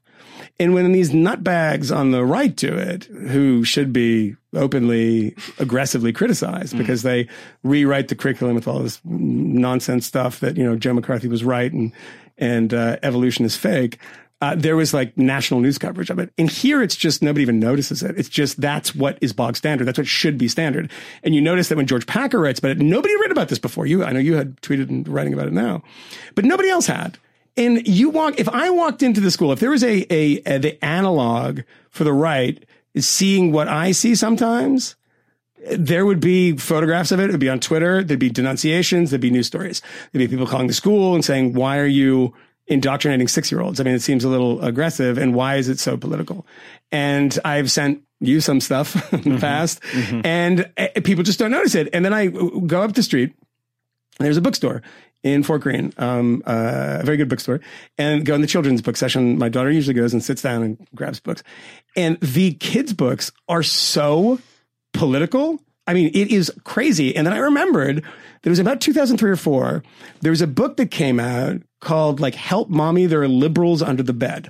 Do you remember this? Yeah. And it was crazy. It was everywhere. People were writing about it. There were hot takes. And I remember I was just looking it up and it said like Ross Douthat or something on The American Scene blog from way. It said like, I'm late to the liberals under the bed thing. And it's like, no, make fun of that stuff because that's gross. Like buying that nonsense for your kids. It's disgusting. And now it's just totally normal. And it's totally normal in the other direction. So you go in and there's every book is hyper political. And like, they're like Angela Davis books for kids. I mean, it's just crazy stuff. And I'm like, man, that's a bit nuts. One of the set pieces in the George Packer piece, which is 10,600 words long. Mm-hmm. I'm not sure my books were 10,600 words. I want to give a quick shout out to Audm, AUDM. It's an app. I listen to it. And Audm is a subscription-based thing. Is a pretty low price. Professionally read. And it's professionally read. They have voice actors read articles. You don't even know how to read it anymore, do you? I don't. I haven't I anymore. I actually just use the speech on Pocket or Instapaper. There's a speech feature built into iOS. He literally just puked on the microphone. All you've got to do is but it doesn't sound good.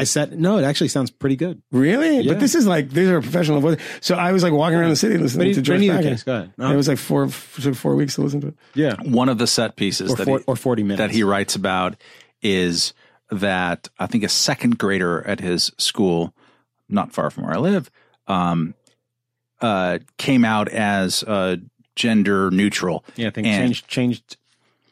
Whatever. I was looking for the right pronoun. Changed their name to Q. Yes, yeah. Q, which is pretty sweet name, pretty badass name. Yeah. Also, he didn't write. It was a reference to QAnon.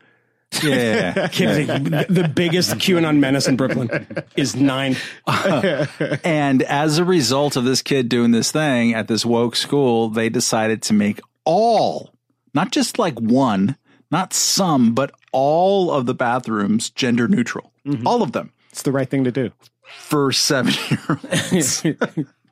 And this led to parental outcry. It was a 6-month process. And at the end of it, and very interestingly for you anarchists out there, for a while, the kids in the midst of the trauma, like, you know what, screw it. We'll just go to the ones that used to be boys for boys and used to be girls for girls because it's too like nerve wracking to kind of deal with this otherwise.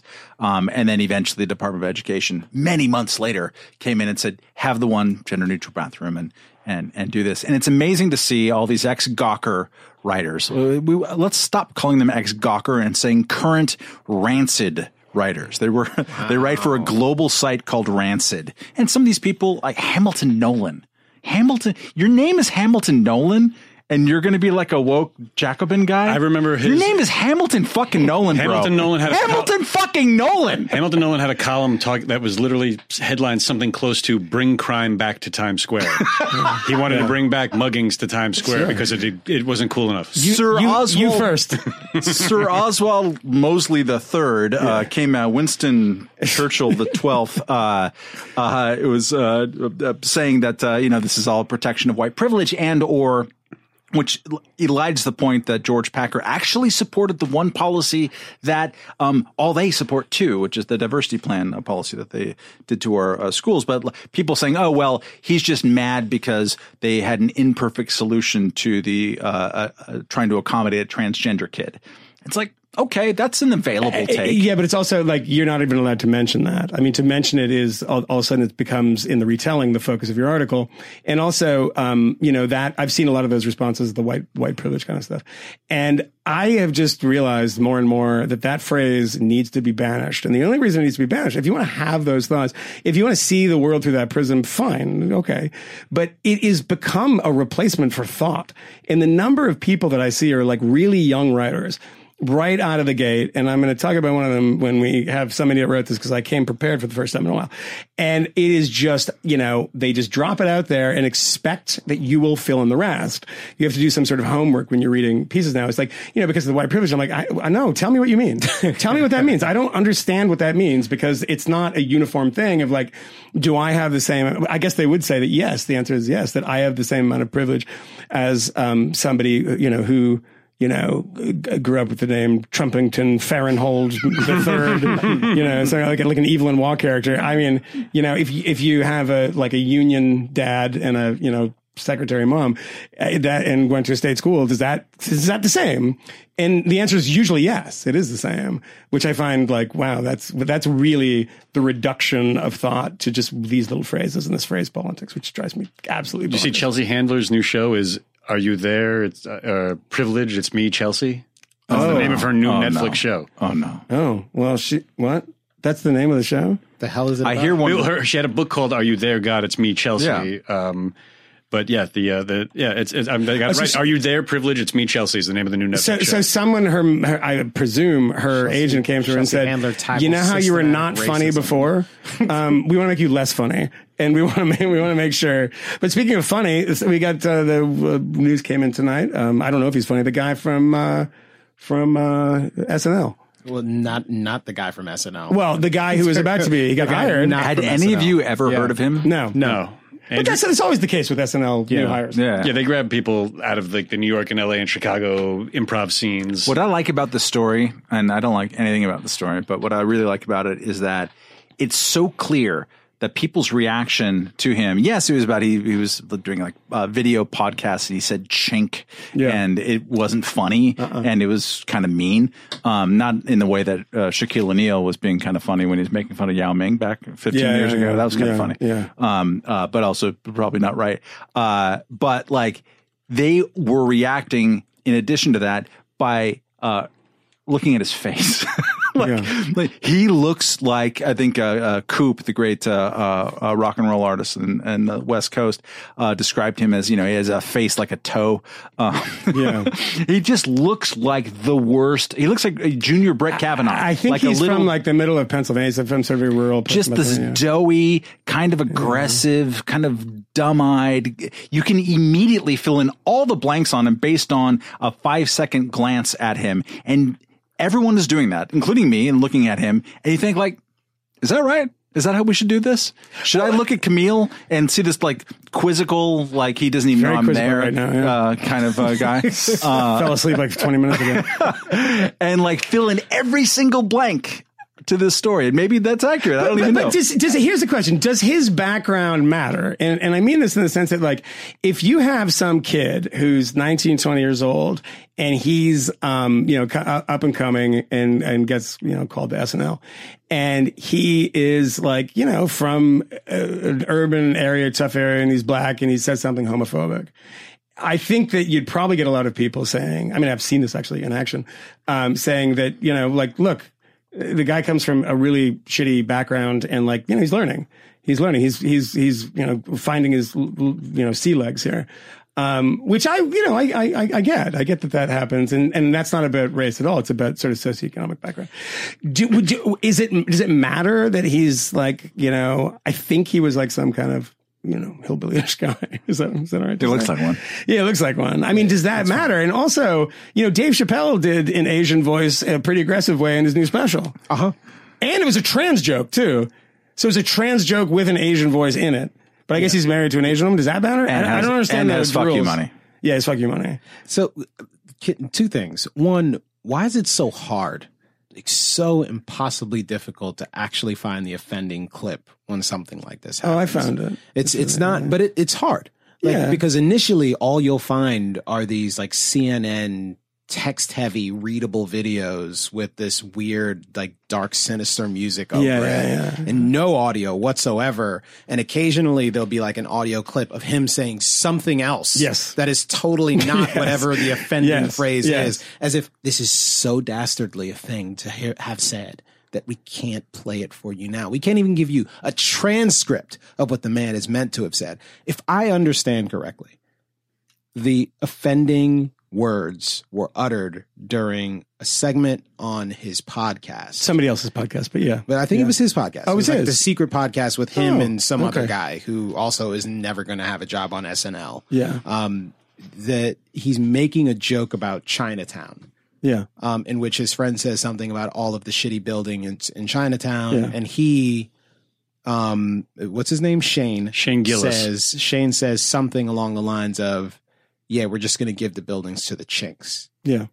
Yeah. Is that it? Well, it was also like they were like crappy buildings. I mean, you could have made all these buildings. All the buildings in Chinatown are shitty. Hey, and someone says, this is Shane. Someone saying, let's just give the buildings to the chinks. Yeah, I have no idea if that's his intention, but it's perfectly logical that it would be.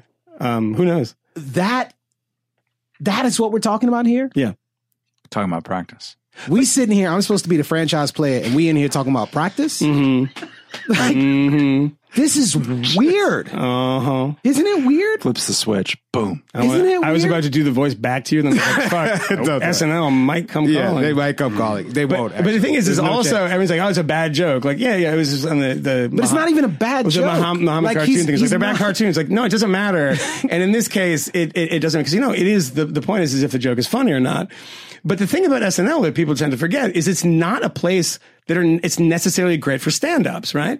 I mean, there are guys like Daryl Hammond, not like a great stand-up. There's a lot. I mean, there are guys that are funny stand-ups like Norm Macdonald, Kevin Nealon's a great stand-up, but that's not always the case. Eddie Murphy was, but there are people that are like funny actors. They're good comic actors. They're good, quick on their feet, but they're good at like Chris Farley never wrote a single sketch that he was in. Really? He was just a very funny fat guy who was funny in real life, but that, I mean, he you don't want to see him do stand-up, right? I don't think he ever did. Maybe there were a few writers who like made their name at SNL just writing for Chris Farley because they found that it worked. Yeah, because exactly. And so, funny fact guy. So people are like, oh, he's not. Yeah, maybe he's not good at that. The question then becomes, should all these people lose their jobs because of one mistake? It's like, well, there's the first Asian American cast member this time. Well, the presumption is when you say that is that he doesn't like Asians.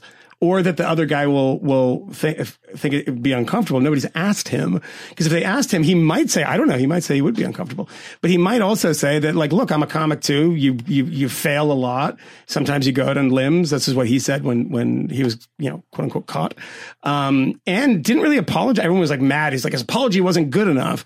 I mean, look, it's never good enough. What should he apologize? I don't, but for making a racist. Then it was like for using the word chink. Yeah. Well, it was also, then I can't remember what the other thing was, but it was in some, because that's when they started doing the archaeology, right? And they found some other thing where he called like Judd Apatow like a faggot comedian. I can't remember. Yeah, I can't remember. White faggot. I don't know the context, so it's kind of confusing to me. I don't either. But so he got canceled, and everyone was happy. And I was looking at the comments. Tom Wright Piersanti. Do you know that name? Nope. No. He was a guy at the New York Times a couple weeks ago. This is how fast this stuff moves. Oh, wow. Who had the anti-Semitic tweets and other, I think, racially charged or homophobic or whatever tweets. And the Times did a story about it. And the story was that Breitbart and these right-wing organizations are now in these Oppo research campaigns against our employees. Yeah. Right. And finding this stuff. And as far as I can tell, his tweets are still protected. And I've seen nothing to the contrary that Tom Wright Piersanti has not been fired. He was a politics editor. If he had been fired, we'd know about it. And he hasn't been fired. And it's also where it comes from, right?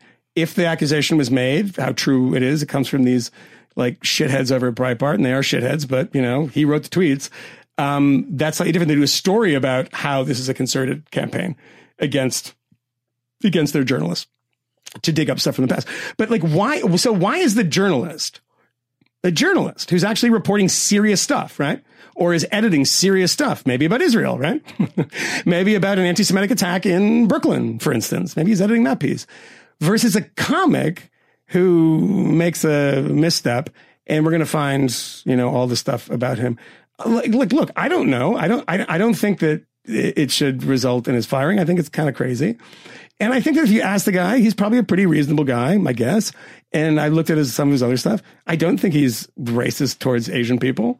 I think he saw an opportunity for like a little risque joke. And by the way, the more you push this stuff, the more you tell people you can't say things, the more people want to say them. Everyone says this like, oh, someone had a Twitter feed, Twitter thing the other day. It was like, take a random stock photo of like a white person and put the word triggered, a Netflix special on it. Haha, funny concept, right? But the thing, yeah, it's kind of funny. I'm serious. It was kind of funny. But the thing is that they don't take any responsibility for this actually being the culture, right? If this was 1994, these would not be the specials that people are producing. They feel under siege, and rightfully so, because a comic said something that was, again, not particularly funny. I didn't think it was funny. And it's like a lame joke. And he doesn't have a job anymore. So there are people who have power in this situation, like Bill Burr and like Dave Chappelle, who are speaking out against this stuff. And everyone's like, oh, there they go again. It's like, no, the climate is as such that this comedy works and people respond to it, not because it's fictitious, not because they've made up this kind of environment that we live in. This is and the number of people you talk to, like Trump voters, who think like, oh man, I remember one person in particular saying like, I fear that people are going to say things about me because of stuff that I've said in the past and said at work in the past. So yeah, I mean, it resonates with people. And that, what I remember is from the Bush. The response, by the way, is always just don't say racist shit. I'm like, he was trying to make a joke. That's different. He, in his explanation, non-apology, pointed out something that was totally true, which is that most things that most comedians say, it's not funny. Yeah. We're trying to find a funny. Go to the Comedy Cellar on Tuesday. Yeah. Everyone's working out material. You're working out material. They just work. And they say, a lot of times they say, this might not work. Yeah. I'm going to try a bunch of shit now and we're going to see if it works. You got to try it live. Yeah. And the other thing is that it was really not funny. By the way. It was totally not funny. And at the same time, like people, to my irritation under Bush, when the Dixie Chicks were canceled by, what was the name of the radio station? Cumulus. Yes. Yeah. That bounced them back then. Suddenly, I'd gone so many years without a lot of artistic exploration of whether the Dixie Chicks were good or bad. Suddenly, it was this exact moment, when they were getting kicked off of gigantic radio networks. Clear Channel, not Cumulus. Clear Channel and Cumulus, I think, had some relationship as well. But Clear Channel is the biggest. It's behemoth there. They're getting kicked out off of this. Suddenly, this is the moment that it's really important to say, you know what? Their music has sucked since 2002 or 2001. Oh, of course. They used to be good. But now the most important thing to say about them right now is that their music is not good because the cartoons were bad. The cartoons aren't funny. The joke isn't funny. It's like, it doesn't matter. It's the principle you have. And when they Sandra Singh Low, who back in Los Angeles, she was kicked. This sounds, in the context of the 2020 Democratic presidential campaign, this sounds ludicrous, but she had taped her normal segment for NPR back in like 2004 or 5 or something, 6. Taped it. And in it, she taped it using the word fuck a lot, with the idea that it was going to be bleeped and it'd be funny, like, and then, right, a few times. And the engineer screwed up, and she didn't see it through. And so the word fuck was broadcast on the local Santa Monica NPR in 2005, let's say. And so they fired her, saying that, in today's climate with the FCC, we can't be too safe. So she really needs to go.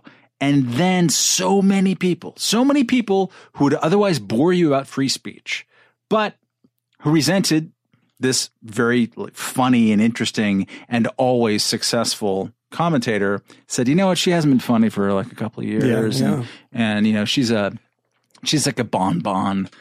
She always gets jobs that she doesn't deserve. Suddenly that becomes the most important thing. We don't know who Shane Hill is. I mean, and the Dixie Chicks thing was so outrageous that and I know some people made the argument, I think I probably did at the time, that it was because of where it was said. It was said in London. There's something kind of, when you say it to a foreign audience, sometimes people get more angry. I don't know.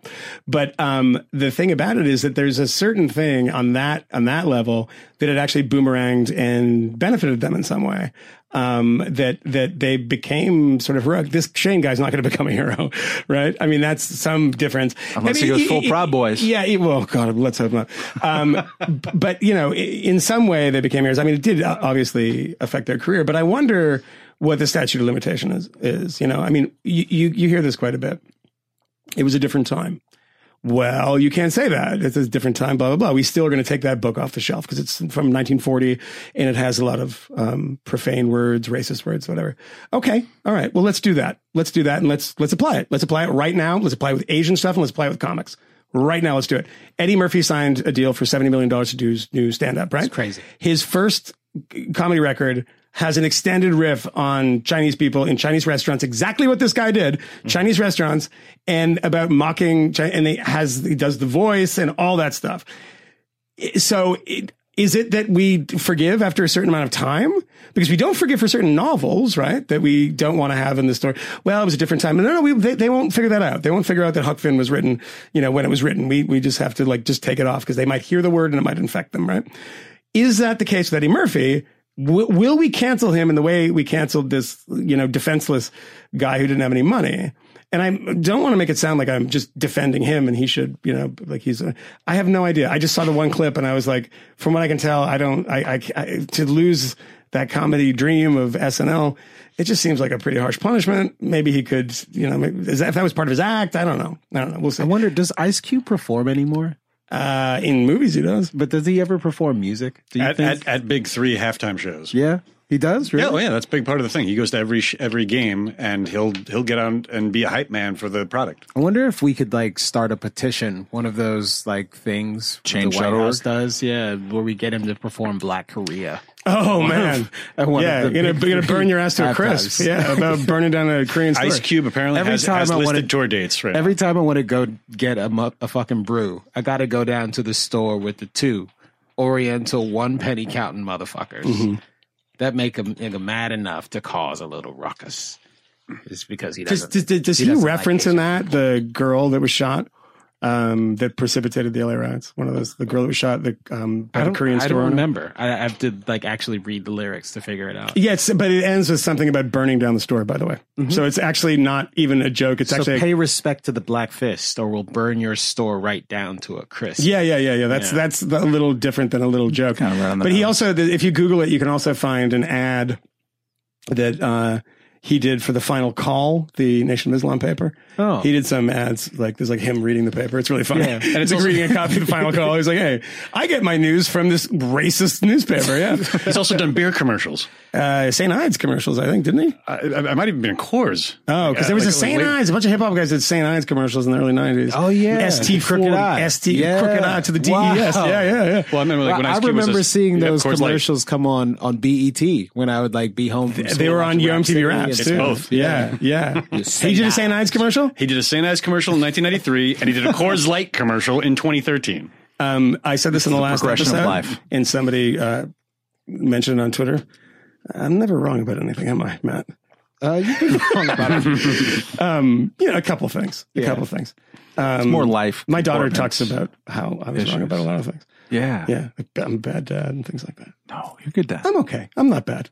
Husband. I hope she listens to this when she's 30 and I'm dead. Stop it. But yeah, so let's go back and let's cancel everybody. And if not, by the way, establish a set of rules. Establish a set of media rules in which what is the cutoff? Because the guy just did, this was last year, right? And the guy was like, oh, he's in his 30s. Like, yeah, okay. Yeah, I just didn't think it was that bad. It's not a youth thing. Don't make that argument.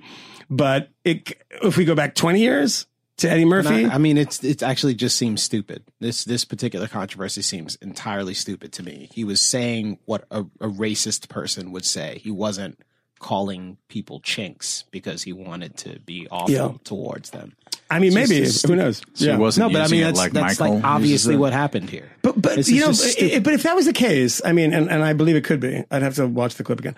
But why not just say that? Why not come out? These people are so bad at defending themselves. He didn't really apologize, but Like, dude, call me. I'm your crisis PR guy. You're going to fucking lose your job either way. You're not going to be on SNL. Yeah. Immediately, you're not going to be on SNL. It's never over. been a case. You have to be a guy in the New York Times who's being attacked by Breitbart, and then you keep your job. But you're gone. You're done. So let's just talk about how you respond. Gosh, you remember the chick who was working? I just called her a chick. Wow. Yeah. God. Remember the chick? The chick who had to go Black Archie Bunker at the New York Times, and they found all those racist Sarah tweets. Jong. Yeah. She's still totally employed. Yeah. I mean, we should get her on the podcast. He should make the. Well, would you advise him to make the argument if you're Asian and you make anti-white comments, you stay, but other way around? Well, not for nothing. We were big Howard Stern fans, back in his golden age. And Who's we? Well, I mean, I've never heard you discuss the 90s era of Howard Stern. Were you a fan? I mean, he was broadcast in DC. Okay, well, I wasn't really listening. So I'll continue. I wasn't not a fan. He was. I delivered flowers for a little bit, so I listened to Stern a lot. He's now like an elder statesman. He like interviews Beatles and politicians, and he's considered like practically woke at this point. And he's practically on an apology tour for his entire career. But that last book was apology tour for his entire career. Yeah, I mean the foreword. I actually read it. It was very apologetic. He apologized for his previous 2 books, but he made his name and his fortune on incredibly politically incorrect humor that was both funny and not racist. He dealt with racial humor and all kinds of transgressive humor, but it was always the heart of it was always satirizing racism. I mean, you remember that Klansman on? Yeah, he used to have the KKK guy on in a game show format. Yeah. And the thing about it was he was the heel. He was the wrestling Exactly, villain. And they would just rip on him. I mean, it was not having him on was like, oh my God, Howard nobody would KKK. talk about platforming it. No, it was not platforming. Yeah. It was humiliating. But that's the thing is there was a subtlety to the transgressive humor that obviously you couldn't touch today. But even Stern himself completely he doesn't want you to dig too deep into those archives. He wants you to just be like, let's talk about my interviews with Lena Dunham today. They are so careful, the archives. Yeah, they are. And one final thing I'll say about this is that I don't know if the market decides here, right? If you just let it go, I don't think anyone's abandoning SNL. I think you're only responding to people on Twitter. You're thinking Twitter's real life, and you're only responding to journalists who live in like four zip codes. You're not responding to the mass of people. I mean, we'll find. I mean, I talked to a friend who's a journalist who writes about these issues, Asian type thing, and I said you should come on the. This is like well, I'll just mention his name, Jay Caspian Kang, who just had a cover story in the New York Times Magazine, and I asked him a couple of days ago if he'd like to come on because Jay loves throwing punches on Twitter. I'd love to have. Jay's a great guy. He's a Twitter dick. He's a Twitter dick, but he's funny as fuck. Like Jay's a good guy, and he's really really smart. But when and Jay, of course, it's really interesting because in person, I mean, Jay's obviously very different. And I actually talked Jay listens to the show. He's texted me about things we've talked about. And so I hope he's listening to this, is that he, Jesse Singal told me that he went after Jesse like constantly. And if Jay is listening to the show, he's probably pulling his hair out because he's like, Jay's argument is like, this woke stuff is like inconsequential and you guys are making a big deal of it. I'll let him explain it. But, I would love to hear what he has to say about this stuff because he writes, he's obviously Asian American and he writes about the last piece that he wrote was about Asian Americans in college and things like that. And, I'd love to see his take because he's a guy that is brilliant and will surprise you. Is that you see him on Twitter and Jay's got a young kid. So his little baby's running around and Jay's just like, I got nothing else to do. So he's just throwing bombs up, neglecting the kid. Yeah, well, I'm not accusing him of neglect. I want him to come on the show. You just said he was a bad father. I just said he's fine. He's a cute typical kid. Asian. His kid's cute. Hey. Yeah, well, look I want Jay to come on. I want to talk about this with Jay and see if he's offended by stuff like this. Camille, mostly. Yeah. You know who I bet isn't offended? Michelle Malkin. Oh my God. In defense of internment. Yeah. Ice Cube. Is it Ice Cube? Yeah. See, this is what Camille does for you listeners back home. Like, we're talking about stuff like issues and whatever. Oh, he's on his iPad the whole time. Just like Ice Cube. Figuring out what else we'll talk about before we Dave get out Matthews of here. this. We've been going for a while. We should chat briefly though. It sounds like Fisher is going to be hosting the Republican presidential debate. How did that happen? Which this is the thing. Is it really a Republican presidential debate if the Republican president isn't participating? Not really. Well, Fisher. It's incomplete. The president was invited. Yeah. Mark Sanford was invited, and after many negotiations, this determined that his pre-scheduled conflict could not be moved. But Appalachian Trail. Yeah, he's hiking. He's fucking his girlfriend in Uruguay. Sorry, buddy, can't do it. She's a very nice lady. I've met her. Yeah. Have you? I never told the story. What? So hold a moment. Really? No. We'll get back to it. I'm not going anywhere. Yeah, you don't bury the lead. He's literally going to talk about specifics of when the debate's happening. But Matt, what the fuck? Matt, you know the story. The listeners don't. I mean, so I'm riding the train. Everything's a euphemism. I'm riding the train in New York City, the subway. Yeah. I literally thought that was like it was a train. It's not a euphemism. You guys are riding the train. True story. I was riding the subway. Mark Sanford. I was riding the subway in New York City. I may have actually been going to News Corp this particular day, but I was riding a train, and there's this really tall guy and this woman, and for whatever reason, the guy's just like he's smiling. He's like really happy, and we make eye contact, which is weird because we're on a train, and he smiles at me. And it's weird because you don't just smile at strangers on the train in New York City unless something's wrong with you. And I hadn't been here very long. Or you're from the Carolinas. But I kind of smiled back at him. And he actually spoke. My memory of this is a little hazy now, but he spoke to me first. He said something like, "Hey, how you doing?" And I said, I'm fine. How are you? Dude, he's been running for president. And he said, "I'm great." And he said, "I'm great." And I said, and this was just after the scandal was over. This was maybe a couple of months afterwards. And he's in New York doing who knows what.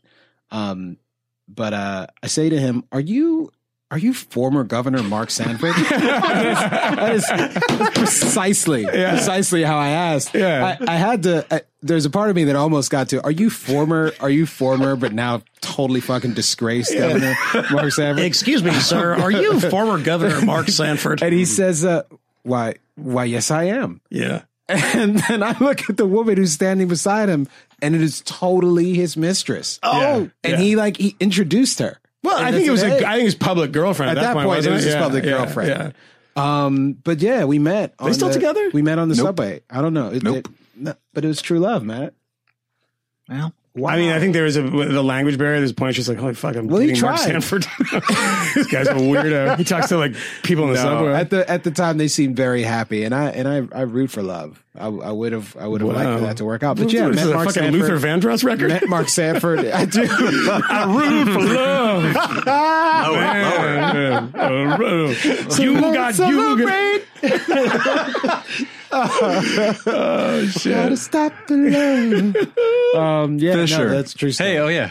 Yeah. Okay, so you're doing the thing with but nobody's coming. So Walsh and Weld. Yeah, thank you. Walsh, Weld, and Welch. Guys who you thought worthy enough of interviews. What will Mine was amazing. So how will mine was very good. You have to live up to that. An empty podium for Trumpster? And no, we are going to. Well, no, we're not doing it. We're not going to try to pretend that Trump is there through a surrogate. But we are going to throw the fact that he's a coward. We are going to throw out a couple of clips, policy-related clips of President Trump speaking, and those will be the pivot points for questions to the two candidates. That sounds great. Showing up. I want to watch that. That sounds good. So we will be, trying to present skeptical inquiry into whether or not there's a need for a never Trump Republican insurgency, because the polls show that there isn't. But we are going to give voice to because Republicans don't want it. They don't want it. 90% of Republicans support Trump. Governor Weld, and 10% don't support those guys. Governor Weld is presenting the liberal Republican, Northeast Rockefeller Republican that really doesn't exist anymore and hasn't for at least 20 years. And Joe Walsh is a ex-Tea Party firebrand, one-term congressman from Illinois who has said many problematic things, to use a problematic phrase. Yes. But we plan to, break their balls when it's appropriate, but also stick to the issues and stick to the things that they claim they can provide the country and the Republican Party in opposition to President Trump. What's the date? The date is Tuesday, September 24th. You can watch it on businessinsider.com and our Facebook show, Business Insider Today. And you're not getting C-SPAN to carry it on one of its lower channels. It's 7, C-SPAN 6 or whatever. You think they'd do that? I think they would. Yeah, they do a lot of things like that. Yeah, they did the goddamn libertarian party. There might be, there's always the promise of some fat guy running around naked. There might be Iron Cross tattoo. Yeah, exactly. The Iron Cross tattoo. That's really had an iron. These are literally people that are agent provocateurs to make libertarians look exactly how they are, which is like psychotic. Stop it. I'm a libertarian. Yeah. Do you have an Capital Iron L? Cross tattoo? Capital L? No, I just have the one tattoo. What's that tattoo? Explain. It's the Mises. Oh God. Yeah, it's the Mises thing. I'm not even going to talk to you about that. Exactly. You get that one of Lou Rockwell on your thigh, which I thought was a bit strange. I saw you sent me some interview. Like, I don't know why I've ever fucking read anything about that nutcase, but there was something, and he was because before we started the show, we watched that Sabbath. Paris, 1970, War Pigs. And I saw something, you sent me something, and in the middle was an interview, and he was talking about Black Sabbath being the most like Mises-friendly band. And then I was like, what a miserable existence that your music has to conform to some sort of ideological standard. Like, imagine all the good stuff that you would miss if you didn't, if you actually held your musicians to that stupid standard. Good Christ. Like, who would be like Pavement would be your ideologically coherent band? Is that really?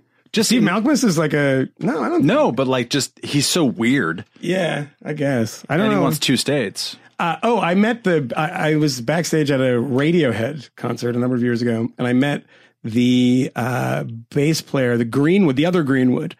His brother? Yeah, his brother's like I think he's the bass player, right? And he was like a huge neocon. Colin Greenwood, right? Yeah. He was like a big anyone named Colin. He was like a Nick Cohen fan. David Aronovich, these like sort of liberal interventionists in the Iraq wartime. Yeah. I don't know if he's like now George Packer, but that was exactly like George Packer. By the way, that's a really irritating thing is that the second that thing came out, there was 1,000 tweets like, you were wrong about the Iraq. It's like, guys, can you like literally, is this the issue? Like if you were quote unquote wrong about it, because as I've pointed out in the past, like the Maoist international movement was right about it, quote unquote. I mean, like you're going to like murder the guy forever. I saw a couple of rancid.com tweeters out there saying literally like, can we cancel him already? If we're going to cancel people, let's start with people who are wrong about the Iraq war. And there's something to that critique, actually, that like the people who were aggressively, angrily, stupidly wrong about the Iraq war, to the extent that they're like trying to write out other people from respectable discourse. You're talking about the David Frum. David Frum is one. Max Boot is another. Some of these people who've now become big Never Trump people. If you were going to be in the business of writing people out of discourse, maybe they'd be in the short list. But like, maybe don't be in that business. Maybe like take people on their arguments, people who are right this week and wrong next week and whatever. Like, I think it's often overstated the influence of some of these people. I mean, some of them actually did have a tremendous amount of influence. The Wolfowitzes and Frums of the world and stuff. But like, you find some, guy who writes for the Allentown Observer. And I don't know if it's a paper, but it should be. I'm going to start it tomorrow. And they somebody finds something they wrote and defend. Like, I mean, if you go back and read like Hitchens stuff at the time, he's making a pretty convincing case. If you are not thinking about what happened afterwards, right? I mean, just on his merits, you can be like, okay, I can see how that works, right? But I mean, that's actually interesting to look at the architecture and work backwards. Where did it go wrong? There must have been something wrong with the case, or maybe just it was like the execution was X or whatever. But like, it's something to go with. No, I think like being in a category that can now be subject to hitting a big red button. No, look, I always thought that one of the things of proponents of the Iraq War was a certain, and this is going to sound funny, but is a certain Islamophilia. Was that the idea that everybody will get along? It'll be like Germany in 1945, Japan 1945. Czechoslovakia in 1989. Yeah, and all those comparisons were made, and not realizing the massive confessional rifts within Islam and the extreme elements of it that would go to deep in psychotic lengths. I mean, you saw the insurgency, which, backed and funded by Iran. And you see Muqtada al-Sadr and these people coming up out of nowhere. It was like, where did these guys come from? It's like, oh, no, we had a very positive vision of remaking countries be fairly easy. This is Europe, but, in the Levant. And that was not true. There was a video interview I rewatched with Samantha Power in February 2003 where she was asked about the one on C-SPAN. Yes. Yeah, I watched it too before I interviewed her. Where she's asked about this, and she says the humanitarian community is divided about the invasion in Iraq, and she was against it. Ultimately, she was against it, and she also said that I think that it's going to go a lot better than most everybody else says. Yeah, it'll go quicker, and I've got that experience because I've seen what's happened in Bosnia and Kosovo. And elsewhere. She had a very Central European focused view, which I get because I lived in Central Europe. But we were also on the side of Muslims against non-Muslims at the time in Bosnia, and that was a big difference. Yes. Yeah. By the way, one quick story is that I interviewed Samantha Power for the doc that I did for HBO, and we sat down, and she lives in my hometown actually now. Not too far from where I grew up. And she sat down, and we had a local sound guy. So usually have a local sound guy. You don't bring him with you. It's cheaper. And I didn't know the guy, and he was a nice dude, but he put the pack on her back, like on her back belt loop. And I don't know what happened, but I have this footage. She howled in pain. That was like birds were falling out of the sky. What? It was like something that in the pack hit her, shocked her, something. And it ruined the interview. She was really like pissed off. And I mean, I don't really blame her, but it was like, okay, let's get this done now. And it was really congenial and nice before. And I was trying to like butter her up and just say like, talk about mutual friends that we had. And then it just all went, as the British would say, a bit pear-shaped. So yeah, I have footage of my sound guy shocking Samantha Power. Before we leave, I'll put it on my Instagram. I've been putting outtakes on my Instagram, by the way, from VNT. Incredible. Yeah, some of those have been getting recirculated. Yeah. I got a bunch more. That I found recently because we're in between I'm doing a pilot and some stuff's going on. Mm-hmm. But I've been going through old footage to cut for some other things, and I keep on finding these completely bizarre interactions, and I'm just posting them on Instagram now. Because, my Instagram's protected. I guess it's like, I don't know. What's your handle? Mmoyn. MMOYN, right? I think it's Mmoyn. I think so, yeah. Yeah. I don't have a great Instagram game, but I'm trying to get back into it. But should we do somebody that wrote this? Yeah. Do go. Bikini photos. That'll help your Instagram following grow. My bikini photos? Yes. They're already there. You in a bikini. Yeah, no. I've Mankini? No, I have a series where I recreate pictures of Freddie Mercury. I have like tight things on with a half a mic stand. Good. Half a mic stand. All right. Well, so that's a hell of a euphemism. I want to. I think somebody that wrote this speaks to a bigger thing. This is something I saw on the Daily Beast where I used to be employed. I don't think we used to publish stuff like this when I was there. God, I hate them. And this is about a new Netflix show called Tall Girl, right? And the headline is, Netflix wants you to know how hard it is to be a tall, beautiful white girl. The girl who wrote this is, I don't know her height, but she's a beautiful white girl. Well, you look over here and see, come on. Wow. Stop. So, are you sure this is, I think you haven't dated her? I'm with her now, actually. This is going to end our relationship. Attacking her over this. So this show, my daughter was watching the trailer of. It's a show for kids that are like 7, 8, 9, 10 years old. This is not a show for adults. You would be hard pressed to find that in the first couple paragraphs of this. But this is the paragraph that I was like, oh my God, this is everything that's wrong with journalism today. And so I'm going to read you quickly this paragraph. When the Tall Girl trailer dropped last month, it was immediately roasted on Twitter for, well, obvious reasons. One Twitter user shared the clip with the comment, wait, are you telling me this isn't an SNL sketch? Another tweeted, I can't believe Netflix decided tall white girls are a minority that need representation ASAP. Most of the angry reactions were from people who felt the film was a step in the wrong direction for representation on screen. Someone else pointed to the fact that Jodie's black best friend, Farida, by the way, you can never win, played by Angelica Washington, does not appear to get the screen time she deserves. Oh, yeah. Oh, no. After watching the film, I can confirm this to be the case. Two quick points on this. This is how people see television today. It's absolutely astonishing. When I read this, my jaw was on the floor. You'd think it's a sort of ordinarily boring, rote kind of woke thing. But then you read it. The tall white girls are a minority that needs representation ASAP. Television is about minorities who need representation ASAP. You can't have a show just on a sort of like, oh, there's a tall white girl. Maybe the writer was a tall kid in high school and thought there was like some parable from when she was in middle school to help, and it teaches larger lessons, not about being tall and blah, blah, blah. That's the first thing. And then most of the angry reactions from people who felt the film was a step in the wrong direction for representation on screen. Again, what is the purpose of television now? Is this actually it?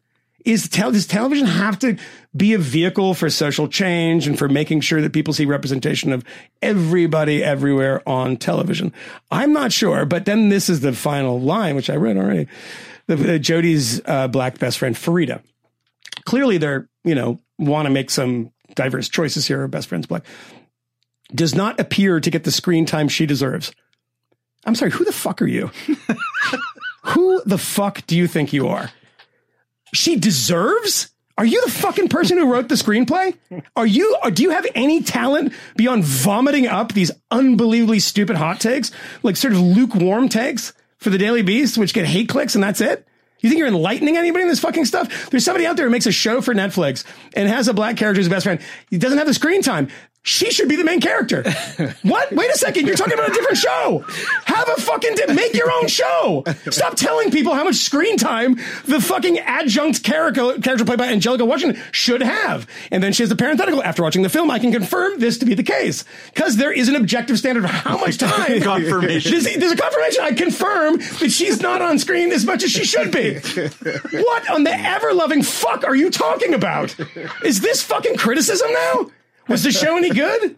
I don't know, but it goes on for 25,000 words about how privileged white girls who are tall, they can't make shows about them because their life isn't as hard as somebody in fucking Somalia. I mean, this is the standard. It's like, I once wrote a column for this very same publication making fun of the idea of first world problems. Because they're my problems. Fuck you. It's like, I missed the fucking train. I'm late for my meeting.